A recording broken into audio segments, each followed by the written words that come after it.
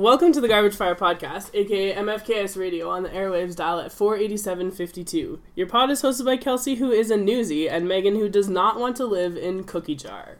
The Garbage Fire Pod is all about being unironically, God, fuck me, passionate to the point that you would dive into the dumpster for the things that you love. You got a repeat. Do you want to repeat it? We get it. I don't care. Hey, how's it going? We're back. We're back. It's Sunday, but it's only like 3 o'clock instead of like 8 o'clock. I know. So Kelsey's a newsie because she watched Newsies. We'll get to that later. I watched shitty Christmas movies, and the town that the one I was watching last night was set in is called Cookie Jar, and we'll get into that. Like, unbelievable. Yeah. But it's not a name. It's just words. It's just nouns put together. Yeah. It's just nouns. What area of the United States did it take place? Well, I don't know. It was filmed in Vancouver, so who knows? Oh. Because I was no, they were close to Buffalo. I was like, whatever indigenous people need to repatriate that town No to kidding. their original land. Yeah, they were close to Buffalo. Awful. That is where they were sort of by, because that was where this factory was going to move to. Was there fake snow everywhere? Actually, there was some real snow. I was sort of impressed. Shocking. Yeah, we'll get to that. Christmas movies are the best, and also the worst. Jumping ahead. Let's talk about sports. Okay. The New Jersey Devils, they're like 11-5-2, I think. 5-3. 5-3. Yeah, that sounds about right. That's good for like. You wrote the tweet. Yeah, I did. That's like what, 25 points in 20 games? Not bad. Yeah, let's leave it there. Not bad. I think it played 19 games. That was 20. Oh, I don't know. I think last night was their 20th. I think so. Anyway, it doesn't matter. Good thing. Oh no, I guess it would be 19. Yeah, because I can't do math. So Taylor Hall's scoring at like just over a point per game. He's doing well. He's doing real well. Yeah. They sucked it so hard yesterday, though. Oh the team was okay. Schneider was not good. No. Kincaid was fine when they put him in. They should have pulled him earlier. Yeah. Yeah. What I think was interesting is I was reading that Hall and Kyle Palmieri and Nico Hischier had like 33 scoring chances in the previous 2 games. It's absurd how many shots they get. They're due for like 12 goals. Ugh. It's gonna happen. Yeah. And it's gonna be amazing. So good. I just can't. Even the statistics and likelihood of them not scoring is an anomaly. Yeah. When you have that many shots, like it's they're all good shots. Yeah, they're like what my favorite office supply would call grade A scoring chances. Yes. For the most part. So anyway, whatever. Sports. Yeah. What we want to talk about actually is Edmonton sports media. Shocking. Because they're garbage. They belong in the dumpster. Like an actual dumpster. Or the dump. In a compactor. Squish them into a tiny cube. Yes. And then Wally can pick them up and squish it even more. And then when we flee Earth, they'll still be here. Oh, Elon Musk, get going on that moon base, please. Yeah. We know who we want to leave behind. So, the Oilers lost yesterday. 6-3 against Dallas, which is great for all of the Jamie Benn jokes that I made in my pregame, and there were many, including in like the title. It was like going down to Dallas. But anyway, and the Oilers, I don't think they played great. I didn't watch most of it because I was out doing some other stuff, but I watched little bits of it, and then Twitter kind of filled in for me the rest. And they were down 2-0, and then they came back and they were up 3-2. Yeah. And then they lost 3-3. Yeah. And then they lost 6-3. And apparently Connor McDavid turned the puck over a few times. And Mark Spector, the, I don't know, I was going to say enlightened and try and be sarcastic about it, but Mark Spector basically said that Connor McDavid's defensive play is costing the Oilers games. No, it's not. And that the reason that they're losing is because Connor McDavid turns the puck over too much. No. And people got mad. Rightly so. I think so, it's too. Bullshit. Alex from my site, from the Oilers Rig, wrote a thing this morning about, it's probably one of our most read pieces this season, about how that's irresponsible on Spector's part. Because it's looking at a small sample out of 20 games, or 21 games, or however many they played, and saying that Connor McDavid is to blame. Do you know what this reminds me of? What? This reminds me of all the times that, like, Jordan Eberle got blamed for the team being really bad. Yeah. And then Taylor Hall got blamed for the team being really bad. That's what it reminds me of. And you know what happened after those things happened? They got traded. Yeah, they're not going to trade Connor, though. What if he wants out? I don't know how his contract works. He can't have a no move clause. So. He can't? Nope. Why? Because he's coming off his ELC. No, I mean, but next year. Yeah, he can't. Really? Yeah. There's like a certain, I can't remember how, but there's a certain number of years that he can't have. Damn, I think it's teams 4 seasons. really own you. Hey? I think it's 4 seasons that the player can't have a no move clause. If I remember correctly, because that's why the Habs traded Subban. And that's how they got rid of Seguin so quickly. So. Yes, yeah. Because, that's how the Habs got rid of Subban and why they got rid of him before the free agency date, because his no move clause would have kicked in on July the 1st. So that's how. Wow. Yeah. So, here's the thing with Edmonton media, because there's a bunch of just fucking mitten stringers.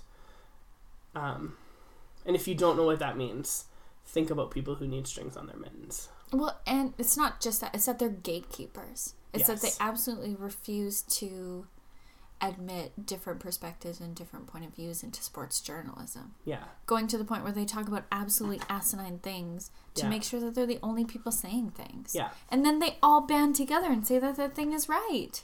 Yeah. That's really frustrating. It's absurd. And it's kind of ridiculous, too, in a town where, like, Esks media, who are kind of the same people, ultimately, were complaining about access to the team. Mm-hmm. Because Ed Hervey had sort of shut that down. And they're like, well, we want to talk to the players and stuff. And now when they have an opportunity to talk to the players, guarded as it may be because of the Oilers comms department or whatever, they don't ask any good questions. No. They don't say anything useful. And I think this is all born out of, earlier this week, Peter Chiarelli gave himself maybe the greatest nickname that anyone could have ever given him. Inadvertently. Which I feel like is how he does a lot of things. Just inadvertently. Says stuff and then it happens. Yeah. Like, open a trade deal off Adam Larson. Boom, done, right? Like, I think that's just how things go in his life. But he said that he's disappointed in the team, and I think rightly so. I think when you look at having a guy like Connor McDavid and some of the other talented players that the Oilers have, they do have talented some players. They've lost some.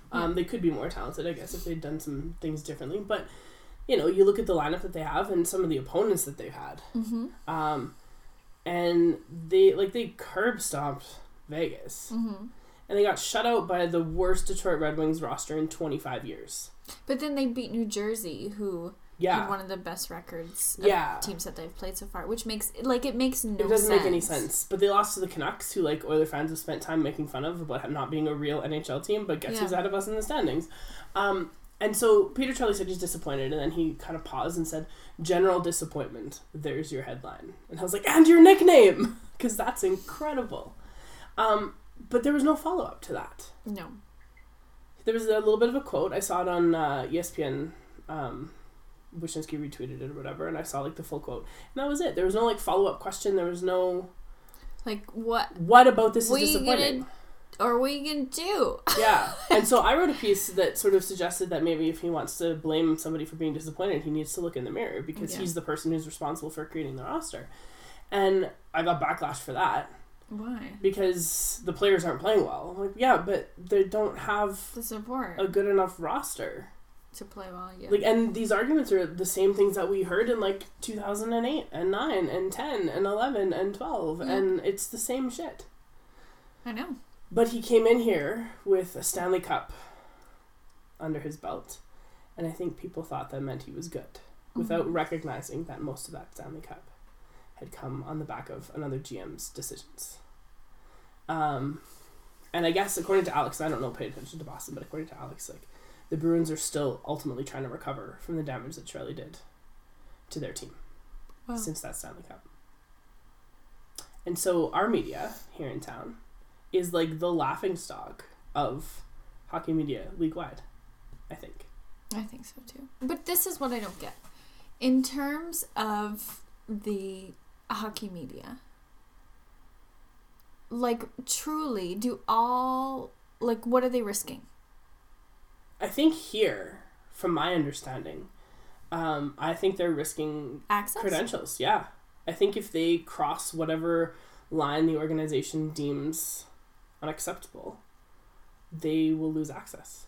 Think back to that portrait business, and Connor had to clarify and make sure that it was okay that he addressed that yes, he'd seen that portrait. I still that makes me want to puke. But think about that, that's that, and that's coming from their communications department, and I think that the media, I remember last season I retweeted something or quote tweeted something and said, like, everybody knows that media access to the team is very strictly controlled.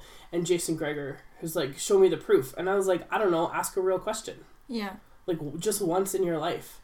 Ask a question that, like, Brooksy for the New York Post would have asked John Tortorella. He's kept his job. Yeah. And, like, Tortorella kicked him out of press scrums. And he still kept his job and is able to talk, you know. Because he doesn't work for the team. Yeah, but he works for the paper. Yeah, but there's this weird relationship between Rogers and now, of course, Rogers Place, and this is part of all of that and now. Sportsnet too. And Sportsnet, which is why Mark Spector's piece yesterday blaming which Connor is so, for like, ethically irresponsible. It is. It's awful, and it's funny because in the States right now, I don't know if the House Republicans or the Senate Republicans or fucking somebody, I don't know, passed. Or they're proposing legislation or a passed one that will, like, allow the same company to own, like, a TV station and a newspaper in the same town, like in the same city. Mm-hmm. And until now, you couldn't do that because that's ultimately, like, that's the beginning of a monopoly. Yeah. But Rogers has a monopoly. Yeah.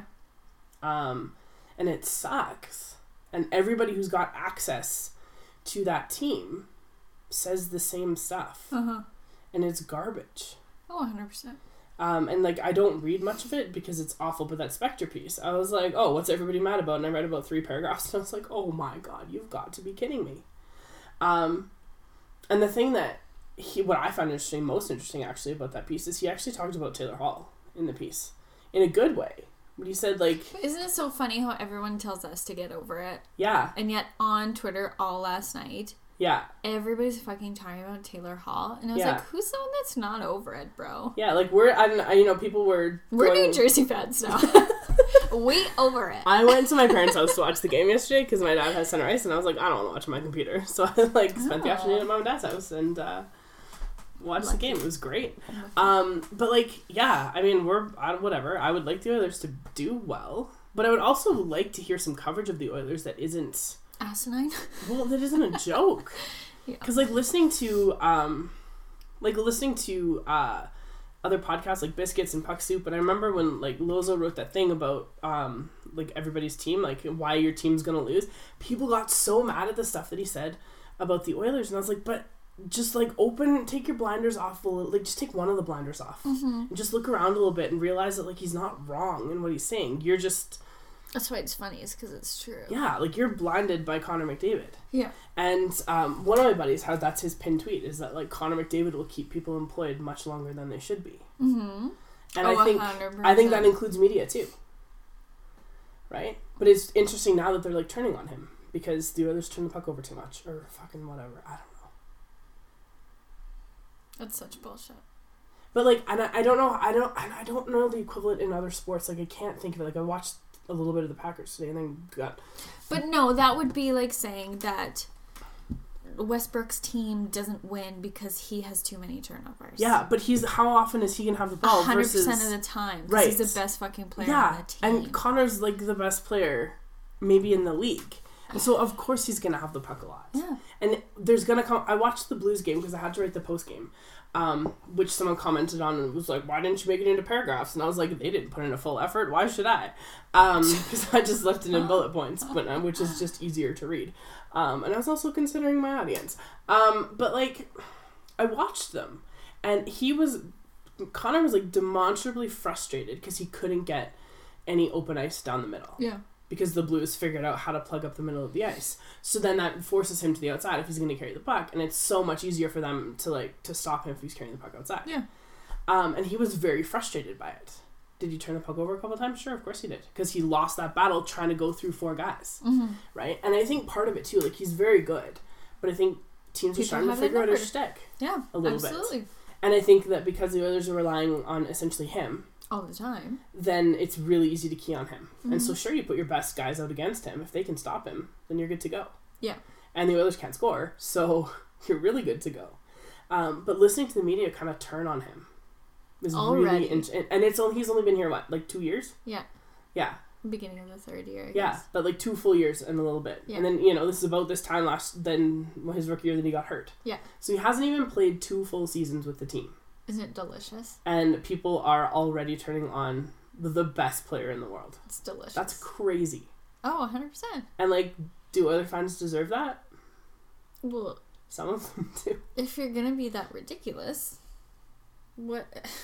But here's the thing: if you're an Oilers fan and you're not really interested, like, you're not going to go to like Oilers Nation or the Oilers Rig or Copper and Blue or whatever, right? You're not going to go somewhere there to like read stuff about the team, and you're going to read it from the Sun and the Journal and read on Sportsnet and TSN. Yeah, it's the only. That's the narrative that you're getting, and you're going to listen to Ched, and you're going to whatever. That's the narrative you're getting. But I find that Ched isn't like as bad. I like Stauffer. Like, he called Spector out. Yes, I know. Not by name, but like. But the idea of it, yes, which was great. I don't think that Stauffer represents that. Like, even when sometimes when I have to listen to the games on the radio, I do like the narrative that I hear. And I think Rob Brown. And Michaels are okay together. I don't think that they're as out of touch as we know a lot of the TV personalities are. No, and I think too, like listening to Rob Brown and like the in-game stuff, like I think he does a good job too on Ched, and I much prefer to listen to the radio broadcast than listening to the TV broadcast. Because like Kevin Quinn and Drew Remenda are awful at what they do. I super like Louis. Yeah, I like when Louis does color commentary. Me too. He's a lot better at it. I miss when TSN did hockey because I miss guys like Ray Ferraro. Yeah. Because, you know, he was able to take the fan piece out of it and, like, you know, he objectively called a game his son's first NHL game, you know, and objectively called it. Yeah. Which I think sort of speaks to the standard that we would like to have. Absolutely. And, like, I know we complain sometimes. But TSN also has Pierre, so... Not anymore. He's on NBC. But he was. Yeah. But even still, like, you just kind of, you know, listen to... Because Pierre doesn't say anything useful. He just talks about, like, where the kid went to junior high school. So, like, it doesn't really matter. Yeah. It's not like he's telling you what to think of this kid because he turns the puck over too much. That's true. Right? He's just, like, you know, his good upbringing from, like... And it's just different. Yeah. But, like, it's really interesting. So if you're not one of those fans that gets your information from, like, non-traditional sources, if you're only getting it from that mainstream place... you are being fed a very particular narrative. Yeah. And then you become that fan that buys into that narrative because that's all you're hearing. And then when you watch the broadcast and what you're hearing is Drew Remenda, like, being excited about how many hits the Oilers have in a 4-1 loss. I was like, dude, what difference does it make? Yeah. If, like, it doesn't translate into anything on the other side, then... If you're not forcing the puck off someone's stick to... Into your own. Yeah. Or, like, even just forcing the puck off the stick and, you know, forcing them to take a penalty or whatever. You're not... Those hits aren't doing anything. Mm-hmm. So Adam Larson's league-leading hits or whatever, which is... When he was the third star that time? Or first star. First star, was he? Which, like, I rolled my eyes so hard it hurt. But... I don't know, it was earlier this week, he was, I think, leading the league in hits with, like, 79 or something. I was like, yeah, because they literally gave him 10 more than he needed in that one game. But anyway, that doesn't mean anything. No. When it's not translating to pushing people off the puck and forcing a turnover and getting the puck up the ice and into the net. Just like block shots don't matter if you fail on all the other reasons. Yeah, if you're blocking the puck to stop it. If you're blocking the shot because you're bad at your job... Yeah, you can block a lot of shots. But you're still bad at your job. You're still bad at your job. I said that in my postgame on Thursday because they were talking about how many shots Chris Russell has blocked since like 2014 or whatever. And it's like 750. And I was like, yeah, okay, cool. But that means that there's 750 times. The puck's still in the zone. But it's still in the zone and he probably should have cleared it. And then the second place guy, sorry Amanda, is Dan Girardi, who is also a terrible defenseman, right? We give Amanda so much shit. I'm so sorry. No, Amanda. I don't really apologize because she just likes bad players. Like, oh. But if those are like, if that's the metric that you're using, and if that's the narrative that the TV broadcast wants to push, like, look how good he is at blocking shots, without that other piece that it's like, he's blocking all these shots because he can't clear the puck. Yeah. That's a problem. And so then when people start talking about how Chris Russell's Corsi is like below 50%, which of course it was again yesterday, then it makes then people, I think, understandably get upset about, oh, you're picking on him because, you know, look at all the shots that he blocks and look at whatever. Yeah, it's so stupid. It is really dumb. It's really, really dumb.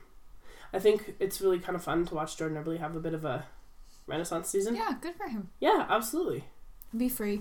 Yeah. Well, and that's what I said. Guys are getting mad about Taylor Hall and how he should have still been on the team. And I was like, oh, guys, don't torture yourself. He's in a better place now. He's too good for you. Yeah, he's too good for this organization. It's all good. He's pure and perfect. He's somewhere where he's appreciated now. I'm trying to think of, like, what's a good art equivalent for him where he's been set free from a toxic relationship. Oh, that's a good one. Oh, I don't know. You're going to have to think on it. Alright, we'll have to come back to that. People, if you have suggestions, let us know. Please let us know. Yeah. She'll text me at like 2:00 on Wednesday this week. Yeah. And I'll be like, oh, apparently we don't know.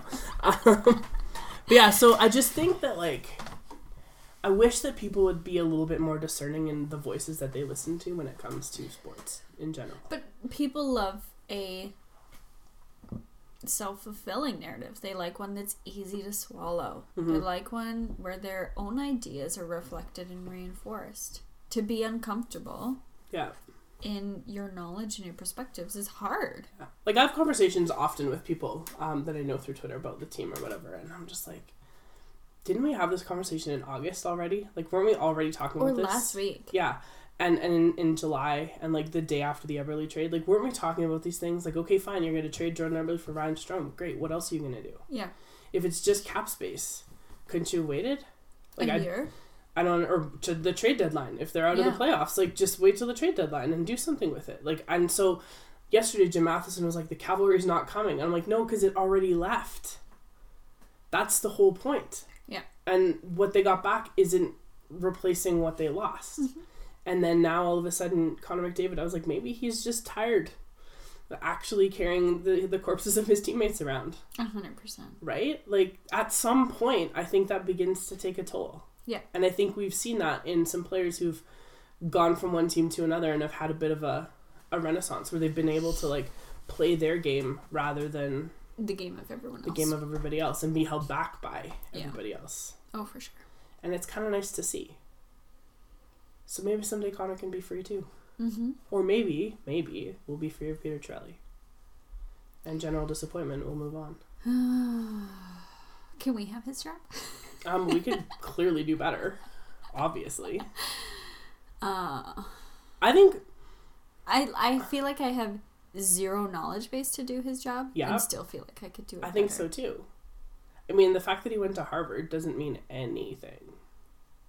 No, it doesn't. But that's like part of the pedigree. C's get degrees, bro. It's true. Even at Harvard. Mm-hmm. I had better than a C average in all of my degrees. Same. There you go. I just have one, though. We could do it. We could absolutely do it. I think we could teach full time and be the GM of the Oilers if we did it together. His podcast would have to come to an end, though. Would it, though? It would. I don't think so. I think it would. We could just do it in the press box. During games. Yeah. Just not carry. Yeah. Well, I mean... Because our success would be clear. Exactly. We wouldn't have to do anything. We'd just sit back and let it happen. It'd be amazing. Yeah. What? Okay. If you're a GM, what would be the first thing that you did? Of the Oilers? Mm-hmm. Convince Lucic to waive his no-move clause. You know what I'd do? I'd fire JJ. Oh, we're talking like... Okay. I would... Wait, is that his job? I thought that was his job. Well, yes, because he's like... I need to learn the rules of my job. No, because Peter Chiarelli's not just the GM, he's also like the vice president of hockey operations or whatever. That's what I thought. Good call. Yeah. I'd fire JJ. I would fire the entire like communications department. Oh, for sure. Well, I would fire all of them, and if people are good at their jobs, I would hire them back. But I'd be like, you know what? You're gone. Yeah. Show me why you want to be here. Okay, you'd be the GM. I'd be the communications director. Yes. This would be a better Done deal. And then I would give Henderson media access. That's what I would do. I think I would give somebody from Oilers Nation media access. I would give somebody from Copper and Blue access. I'd give somebody from the Oilers Rig access. Yeah. Not me, whatever. But I would, Avery. Then you'd have to conflict of interest. Yeah, probably. You'd have to step away. Would I know? Yes, you would. Jason Gregor is a reporter and also a part owner of Oilers Nation and writes about the team for a blog. Just saying. But like... But he's not part owner of the Oilers. I suppose. No. That's just all media things. But maybe like give Avery, access to the team or whatever. Absolutely. The other thing too that I got some heat for because people like didn't read tone into my tweet or I didn't make it clear or whatever was the comment on Colton Parayko's Sports Central donation that he made this week. Oh, for the St. Louis girl. Yeah, which is the girl from here. Yeah. It was because she loved. Yeah. Who did she love? I don't know. Oh. But she's from here and she's a goalie and so he donated equipment so that she could like get her, which is awesome. I think that's so great. And he made a huge donation to Sports Central. But why is it that an outside person had to do that? Well, and that's exactly it. And I made that comment and someone's like, well, I think Todd McClellan's on the board of Sports Central and the Oilers do lots of good stuff. And I was like, I know they do and I'm not saying that they don't. But sometimes it Why would isn't be that the story? Nice to hear once in a while these things that they're doing. Like, Vegas had an off day a couple days ago, and they were all at the Nevada like Children's Cancer Hospital, making like Christmas cards and playing board games with kids, just like having a day.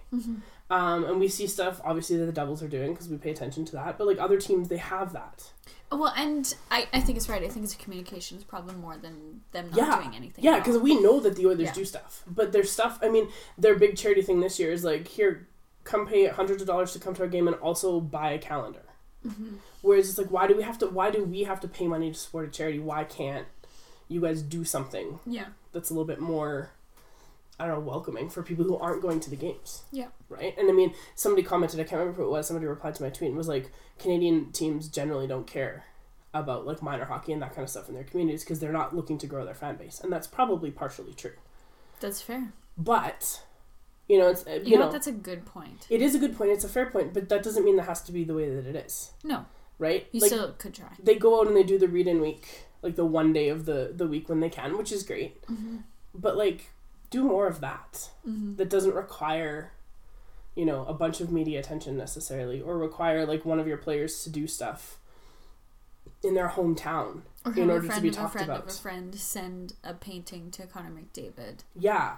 To sign. Like, Taylor Hall's ball hockey tournaments, which we found out about after he was traded, because he did it in Kingston in 2016 and 2017. I found out that this year was actually the 4th year that he did it. I didn't know that either. I didn't, and the Devils like sent people to Kingston to do it, to cover his tournament. And that's where they got those great videos from. Yeah, which is amazing. But like, they sent people from their marketing and communications department to Kingston, Ontario in the summertime to look at their star player doing this charity thing. And we, for the 2 summers prior that he did it while he was an Oiler, we didn't hear a peep about it. And maybe, like, he's obviously a pretty private person, doesn't talk about those things. But wouldn't it have been nice, like, even in September, to have, like, a little roundup of, like, here's some of the cool stuff that our players do in their free time, in their off-season, and in their hometowns? Yeah. But we don't hear any of that. No, it super sucks. So, yeah, maybe, there you go, fire JJ. And it seems like the only time we do is because it's big events, like Spider-May Ball, and where there are many eyes watching. Or they spend the afternoon at the Stollery taking Christmas presents to kids, which I think is great, and I'm not knocking any of those things. But again, it's a whole team thing. There's this idea of PR attached to it. Where, like, Taylor doesn't do the thing for PR. No. Like, it's for Boys and Girls Club. Yeah. Because he went there as a child. Yeah. Do you remember that time that him and Connor and Luke Gazdic went to the Stollery, just the 3 of them? And the only reason people found out is because, like, a parent of a kid who was in the Stollery posted a photo on Facebook. The team didn't say a word. Yeah. It was just their thing. And I'm not saying that, like, that doesn't happen, but sometimes it would be nice to know that those things are happening. Yeah. Because I felt like that Sports Central thing was really interesting, knowing how involved the Oilers Community Foundation is with Sports Central. That the player from the other team looked for it and got the attention. Yeah, it's really bizarre. Maybe you're right. Yeah, fire JJ. I'd like immediately. That's what I would do. Yeah, because I'm so disgusted by what Lauren had to go through to get her art noticed. Yeah, I'm so tired of Oilers fans being treated like shit, and yet here, dole out this money for this, dole out this for money for this, support your team in this way. Yeah, buy a jersey. Yeah. Why? Why do I need to? That's kind of a thing. And then there you go. So I'll be the GM, be the communications person, and then give access to and take access away from people who aren't doing their jobs. And it's not necessarily that we have narratives that we think are better than others, but there's a lack of diversity and a lack of caring about the impact of those narratives. Absolutely. It's really toxic. It is, and it's this weird, like, very insular thing, and I think it's reflected in, like, the construction of, like, the staff and, like, the upper management, right? And it's that old boys club thing. Well, I told you how my friend Malcolm knew someone, and they couldn't talk to the players. Yeah. Like, okay, they're not humans, and you're not humans either. Like, the moment that you separate them as if they're fucking gods... Like, you skate around on blades and put a rubber thing into a net for a living. Yeah. Like, you can treat me as a human being, please. Yeah, I have a job, too. City. I'm trying to put food on my table. Just like you're putting food on your much larger table. But, like, yeah. But still. Yeah. Oh, absolutely. Like, I hate that. Yeah. But hockey, it goes back to that thing where, like, hockey doesn't have that personality. And that personality is frowned upon, too. Right? And you look at people who have the personality, like PK, and they end up leaving. Getting traded because the personality is too big. But you know what's so funny? Do you know what Montreal could use right now? PK Subban on the blue line. I know. What I find so funny, though, is when I think about, like, even when you think about, like, a group of adults working together, like, in your school community, and the people on your staff, I would fucking kill for a PK in my department. We have one. It's amazing.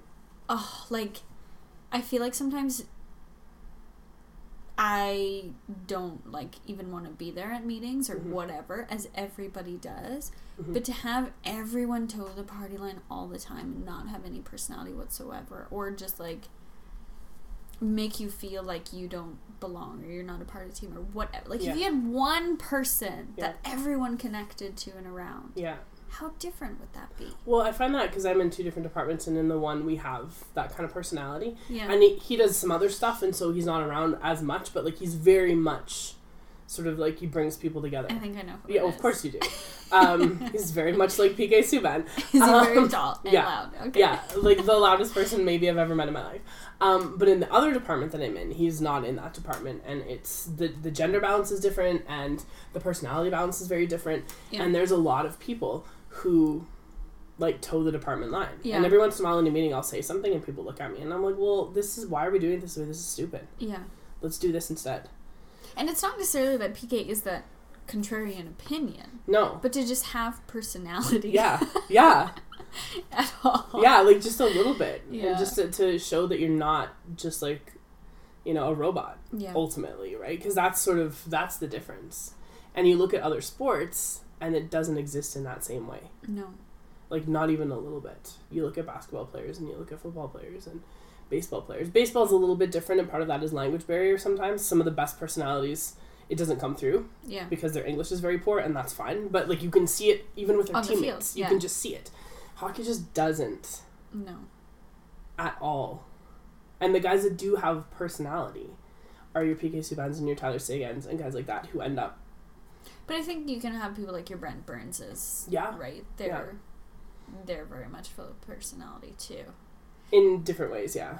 But it's more of like that's how it comes out on the ice, not necessarily elsewhere. Or it's on the ice or it's in like his personal life. Yeah. You know, it's not necessarily like in the locker room. Yeah. But, like, the fact that, like, that Joe Thornton and Brent Burns were in the Body Issue... Amazing. ...was great. Love it. So, and I can't picture another duo that should have been, because of course it would be them. Mm-hmm. It was incredible. But, like, can you imagine...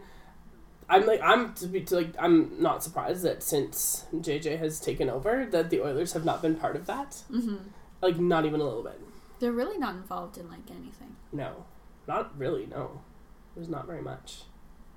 Even, like, a personality that I think is really interesting in the league is Jonathan Toews. Because, like, he comes across very, like, you know, like Mr. Blank. Serious or whatever. Yeah. He's not. No. And I think it's funny. Mm-hmm. Like, the toaster stuff with Canadian Tire, because there's, like, him and Gretzky and McDavid. I think his toaster commercial is really funny. Connor's, I just cringe so hard. It's good. It's a good thing he's good at hockey. Why did they force him to do this, though? I know. It's a good thing he's good at hockey. Like, Connor, you should have not signed these contracts because you are so not liking it. Like, it looks like he wants to die. Yeah, whereas, like, Toews was having some fun with his, like, and it was good, right? Mm-hmm. And those kind of personalities would be nice to have more of in the league. But, like, it's just not ever going to happen. And as long as teams keep restricting... Not all teams do this, but as long as teams keep restricting, like, the message that's sent out, I think that you're going to have that lack of personality. Mm-hmm. And I guess people who listen, who are Flames fans, can probably speak to this too. I think the same is kind of in Calgary. I think there's some certain things that happen, like, in the media that sort of prevent specific narratives from getting out and whatever, and certain people that are part of that Calgary media establishment, right? But, like, the Flames yesterday, they traveled from wherever they played, Philadelphia to Washington, on the train, all dressed up in, like, old-timey clothes. Hiding those bears. Which I thought was great. Mm-hmm. And Yager wasn't in the picture, and I was like, because he didn't want to wear clothes that he wore as a child. Obviously, he didn't want to be part of this. But, like, you know, and I don't know why he wasn't in the picture. I think he was probably doing squats, would be my guess. He's probably doing his workout. Yeah, he says, like, 1,000 squats a day. But, like, I thought it was great. Will we ever see the Oilers do something like that? No. No. And that's unfortunate. Yeah, it's weird. Because, like, that Instagram video, or whatever, the Instagram story that you sent me with Benning and Clefbaum. Oh, yeah. They didn't even advertise it. I know.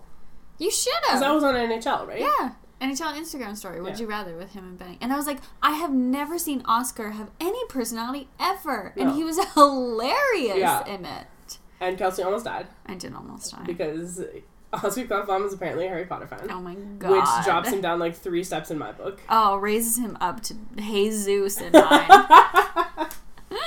But yeah, it was funny. And I enjoyed it. And even Benning too. Yeah. But when we see them interviewed post-game or, mid-game or whatever, regardless of the result, it's just that, like... blank. And it's just really unfortunate. Yeah. We talked a lot about the Oilers. Did we? It's like 35 minutes. You said it wasn't even going to be about the Oilers. And then we started talking about press and communications. It wasn't about their play, because whatever. I don't think the season's lost, but that's okay. Yeah, that's what I would do. I would fire JJ. Yeah? Yeah. I think that's probably fair. Well, you would fire JJ and hire me. Yeah, I would fire JJ and hire you. Absolutely. Yes, that would be... for sure what I would do. Mm-hmm.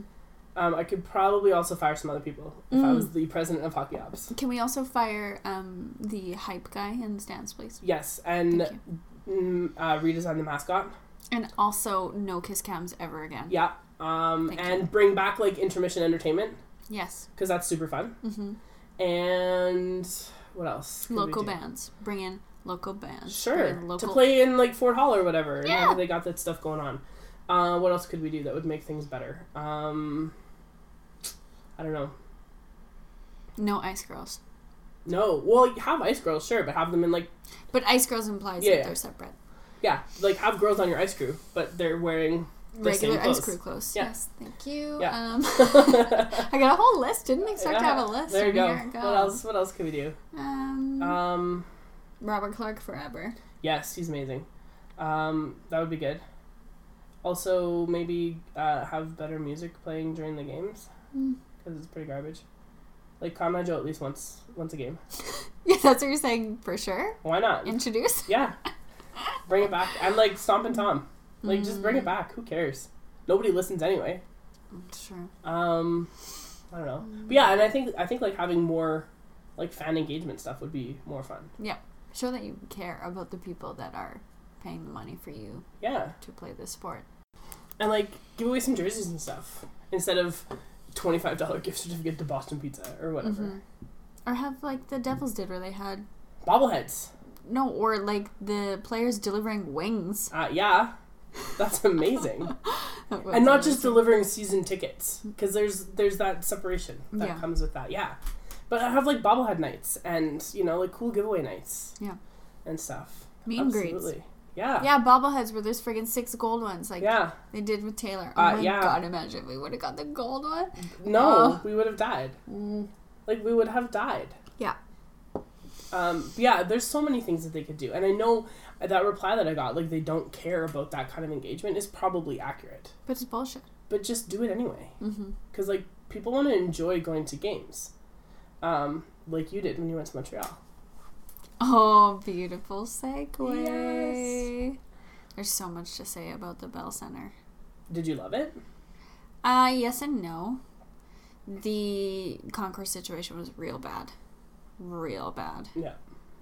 And I find that so funny how people complain about it at Rogers. Well, it's the same everywhere. Mm-hmm. Like, stop complaining about this issue. It's a non-issue issue. Mm-hmm. It doesn't matter. But it was really weird to be so... Because it stacks so vertically. Yes.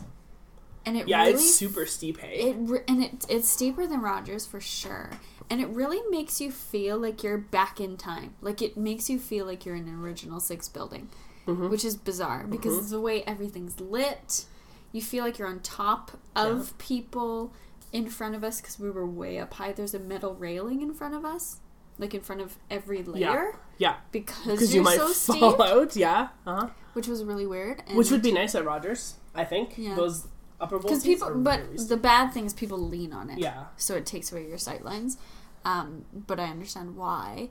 But even to begin the, periods, they had a different pump-up video for every single period. And really cool interactions with fans during the intermission, and... Do they still have the kid who, like, lights the torch or whatever? We missed it. We arrived a little bit too late. But they do, I think they do that every home game, don't they? Yeah. And then the ice, like, lights up. Yeah, we saw that, like, as we walked into our seats, the fire was going. Yeah, okay. But we just missed the start of it, yeah. It was a very cool place to go to, and it was so loud. Like, the fans are incredibly vocal. Yes, they hate their team just as much as Oilers fans hate their team right now. Oh my God. But they're loud about it. And there was, like, these 6, like, francophone guys right behind us that were so, like, they were just typical, like, the most stereotypical French-sounding voice that you, like, like, it was absurd. And they spoke some things in English, and most of all, it was skate, skate, skate. It would kill me every time. It's just like... Oh, he knows. He's trying to skate. Like, please don't yell at him. But I like, my favorite thing about the Bell Center is that when you come up to it, it doesn't look like an arena. No. Because there's, like, some offices around the outside, and they've, like, it looks like... It just looks like a building. A building, which I think is super cool, because it's still, and it's right in the heart of the center of the city, which is really nice. But it's not this, like, big... Yeah. Come check it out. I think that's really neat. And even during the day, I had walked by it and not known it. Yeah. Because I was like, oh, there's a statue right over there. And Chris was like, what, you were here? And I was like, apparently. I don't know. I'm just walking around. Yeah. Which I think is kind of cool. Because it doesn't, like, give you that sort of ostentatious arena and it makes it feel like it's a part of, you know, the street and everything else. Yeah. Like everything. But Chris was a little bit ticked, though, because he went...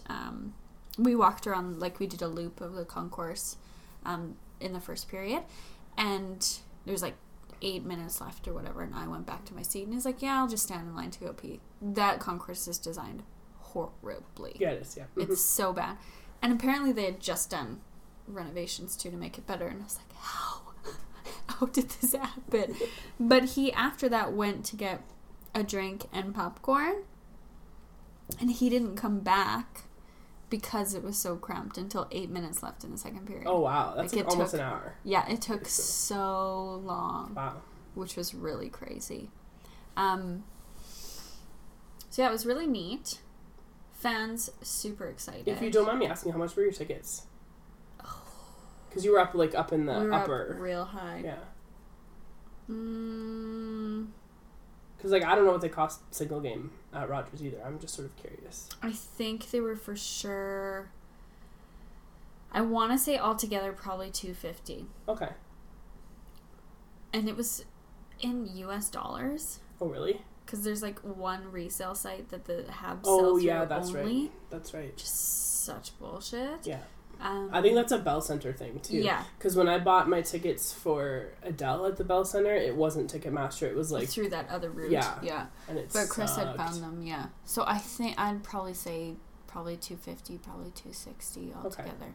Because I know my dad a couple years ago was in Montreal for some work stuff, and he stayed a couple extra days because the Bruins were in town. He's a big Habs fan.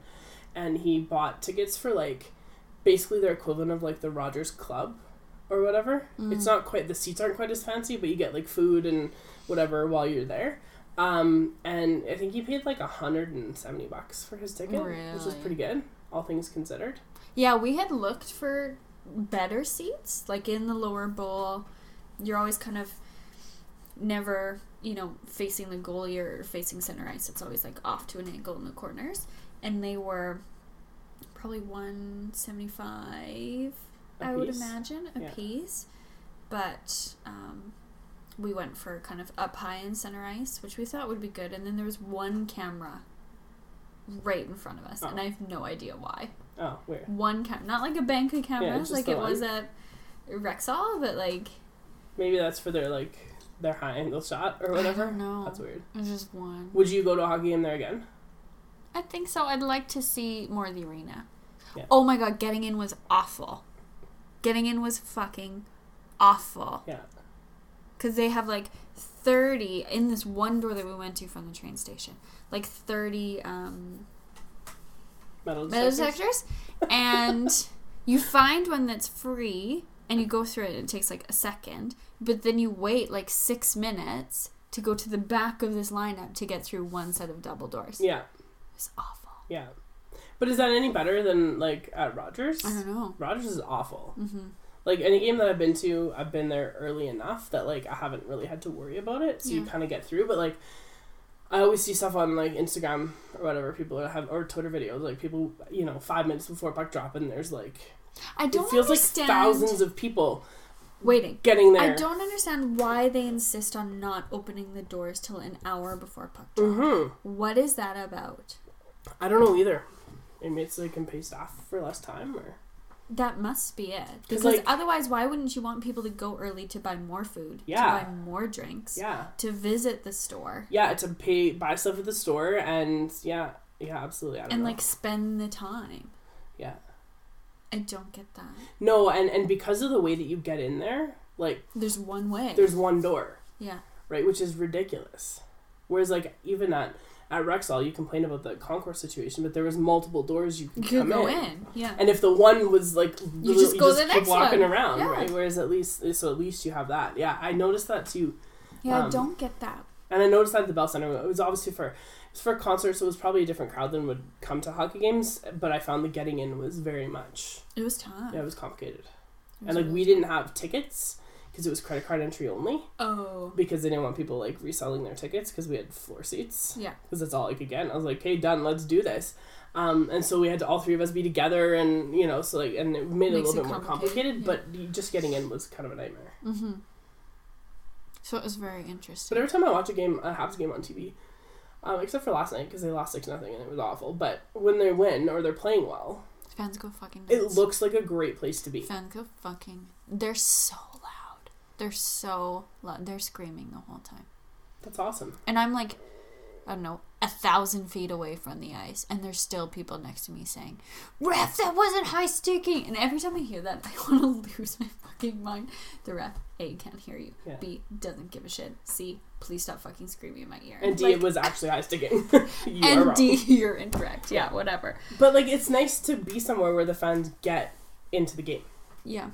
Because I know my last experience at Rogers, it did not feel that way at all. Mm-hmm. And I'm going again in a couple weeks. Which I found super funny, and I'm not sure if that's because I was way up high, because there's people that have, those people that probably up high that have had their seats for ages and ages and ages. Yeah. But I wonder how down below, if it is a little bit more of a corporate feel. It might be. So that's why I'd like to go again, to see it from a different angle, to see that. I would like to sit somewhere else at Rogers, because I've only sat in the lower bowl. I've never sat for a hockey game. I've never sat up top. You did in the special Sky Place. Yeah, but that was different. I want loge seats, man. That was the Skybox was really great though. If you ever had a chance to do that. I was in a box. Yeah, it was fun. Once, and that was real cool. It's just nice. Yeah, I would like a loge seat too, just to try it and see what that's like. I think that'd be awesome. They're so expensive. I know. Ugh. Like it's foolish. It's foolish. There's unreasonably expensive. Yeah.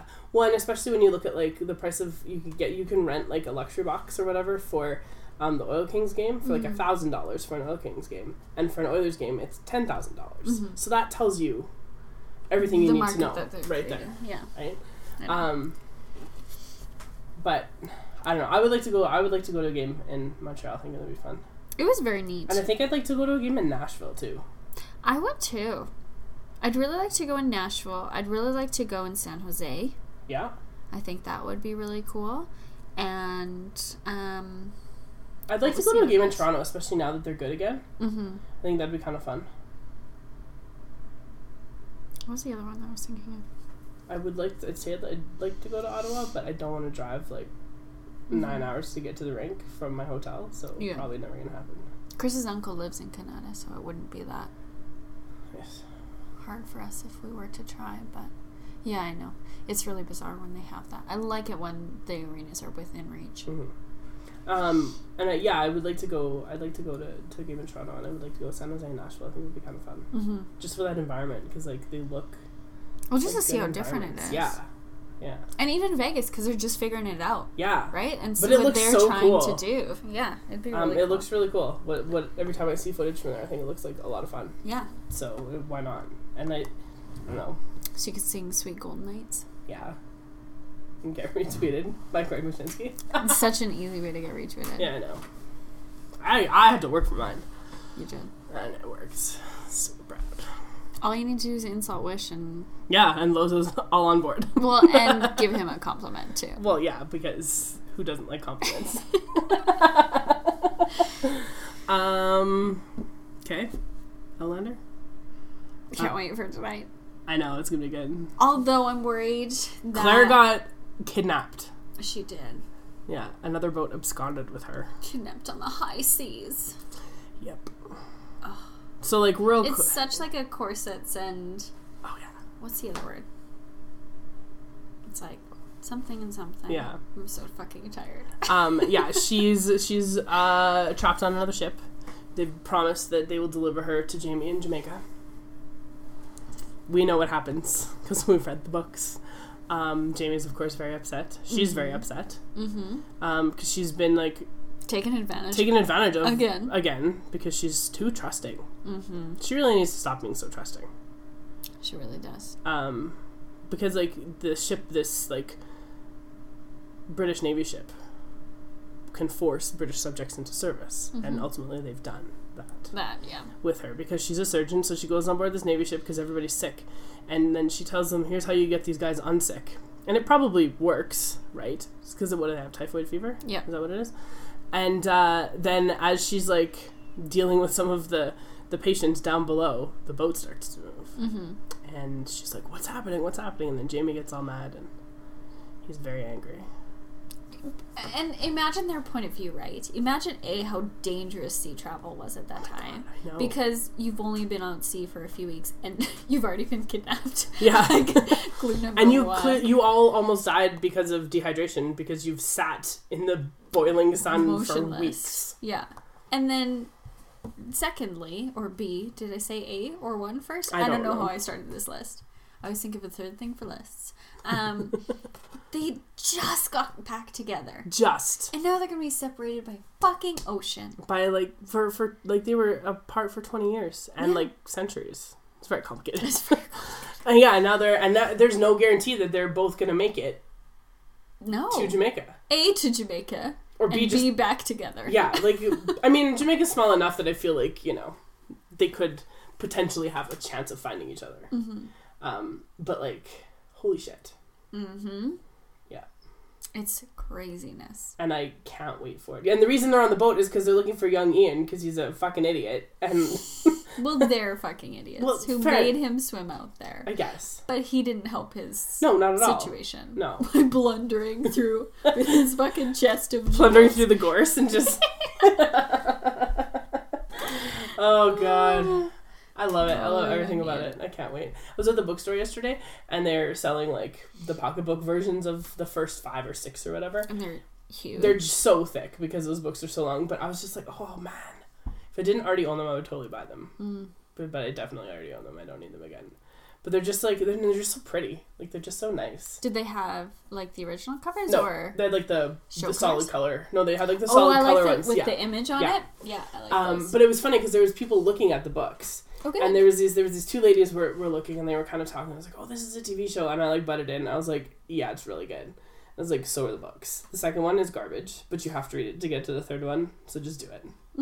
Like, and the fourth one's really great.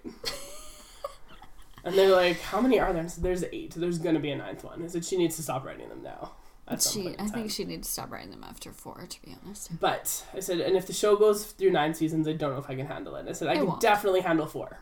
Yeah, I think it should stop. We've talked about that. Yeah, it's a very good ending at the end of 4.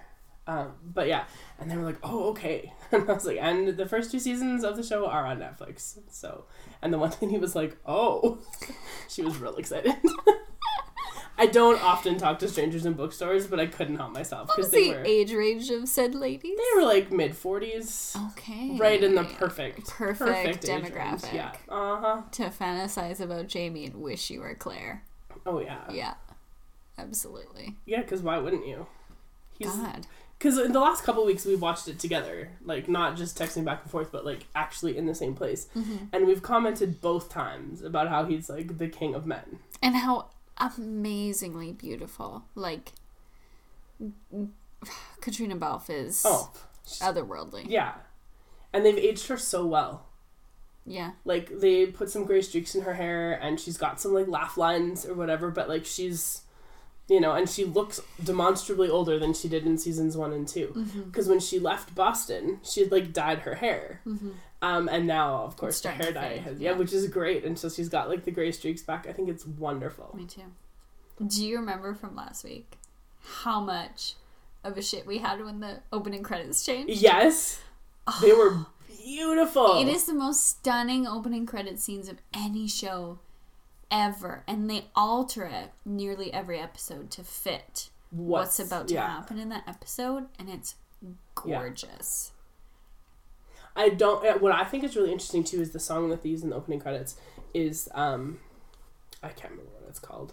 The Skyboat song, I think is what it's called. It's a Scottish folk song that was originally written about a girl, but then was like rewritten in the days of Bonnie Prince Charlie to be about him, and like it's sort of, or I guess after him, and it's like written about him, and how he fled to the Isle of Skye, which I don't actually know if that's true or not, but it's like sort of this myth about him.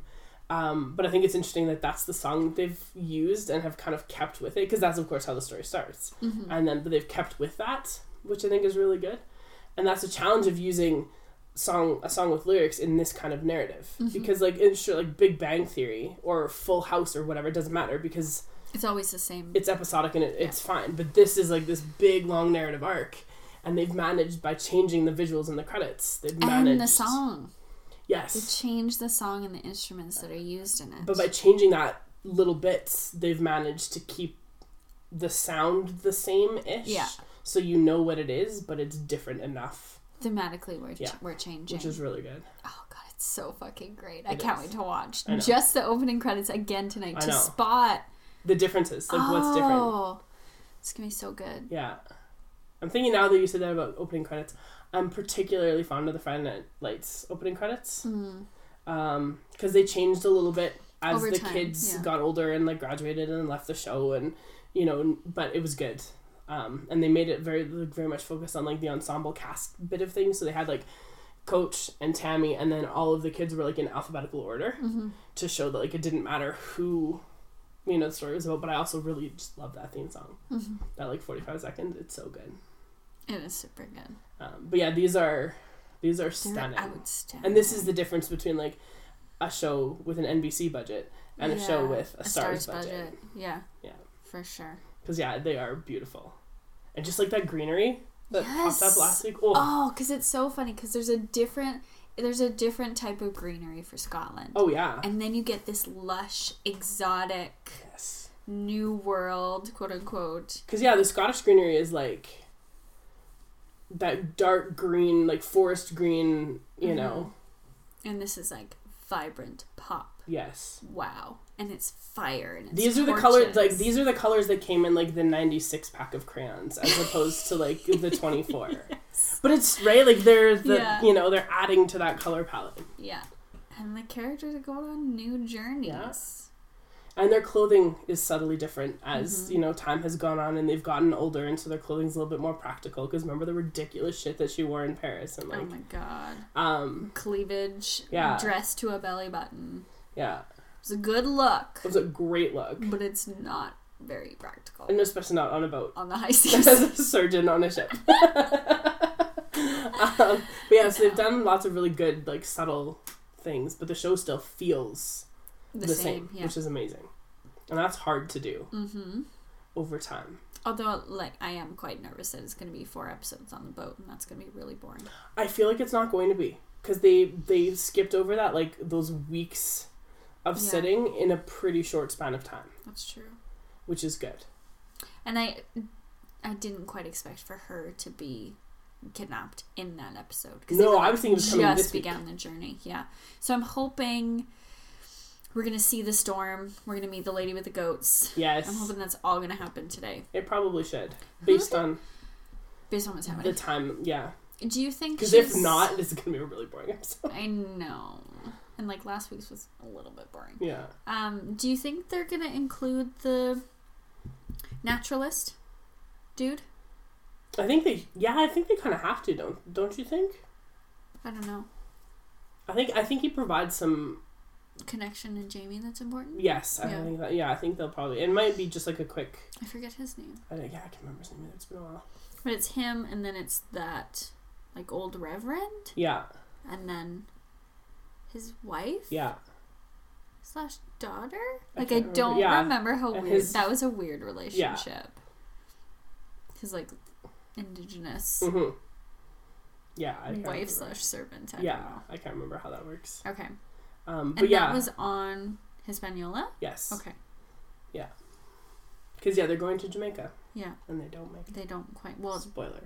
She doesn't quite make it. Yeah. Which is great. Mm-hmm. And then the story arc changes quite considerably once they get to the Caribbean. Mm-hmm. Which is good.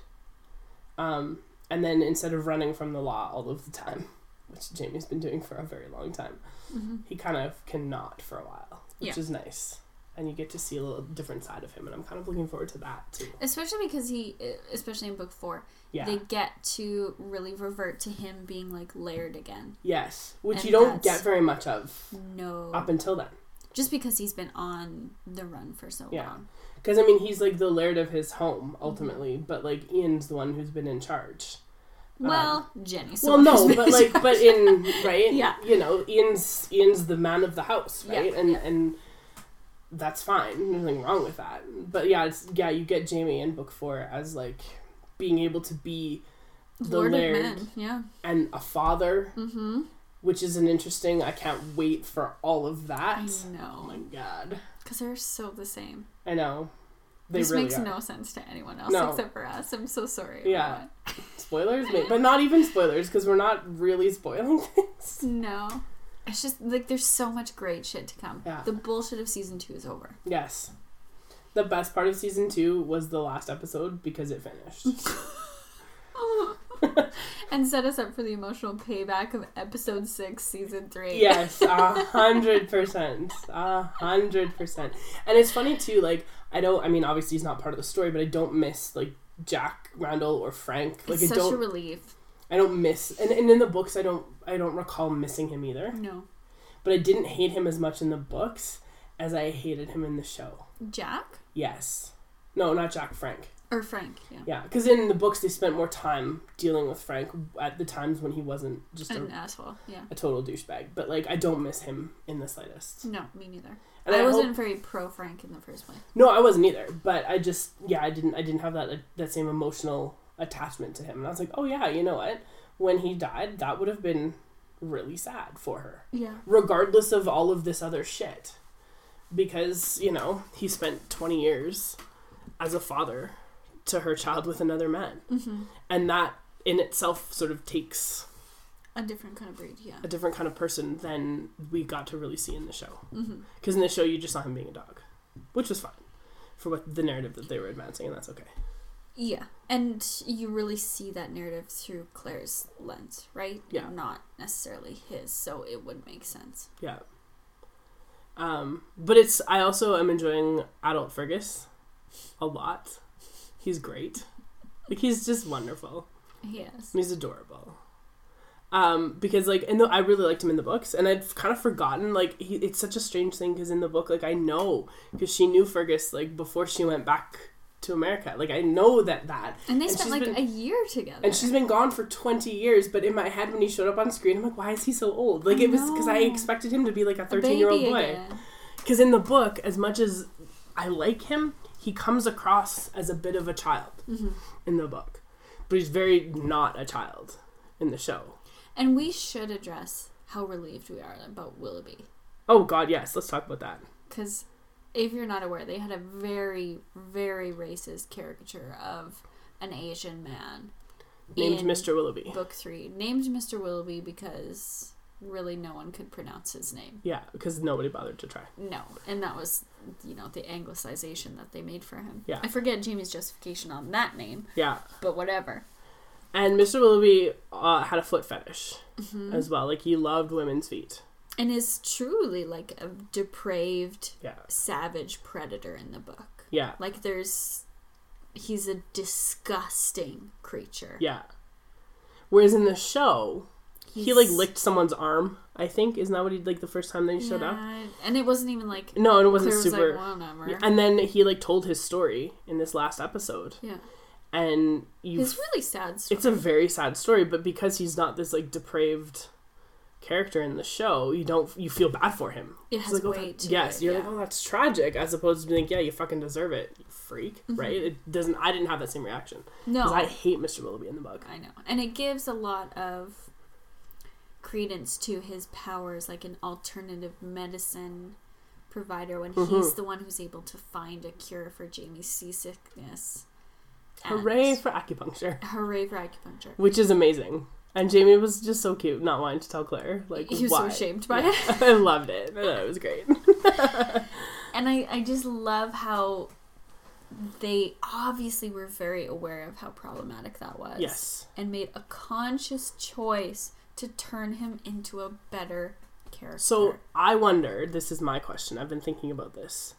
Does that mean that the Stephen Bonnet storyline changes? Will be less shitty? Because in the book, it's real shitty. Nope. And it sucks. I think it's still going to happen. I think it'll still happen, but I'm curious to know, are we going to see, like, how much of that are we going to see? Do you know what I mean? Maybe it'll be more of, like, a general assault rather than... Yeah. Like what Randall did too. Right. Because, yeah, like, that narrative, I don't like that at all. No, it gets very tired. Yeah. It's the only way to motivate both male and female characters. Sucks. Yeah, so stupid. But that's season 4, which they're already filming now. I know. I'm curious to know, like, where they're gonna film, like, Fraser's Run.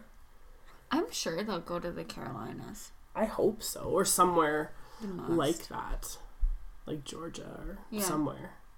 Unless they can find somewhere, because they filmed, like, all of the Caribbean stuff in South Africa. Yeah. But I'm thinking, like, landscape-wise and just, like, vegetation-wise. Like, I think you gotta go there. I think you have to. I think you gotta.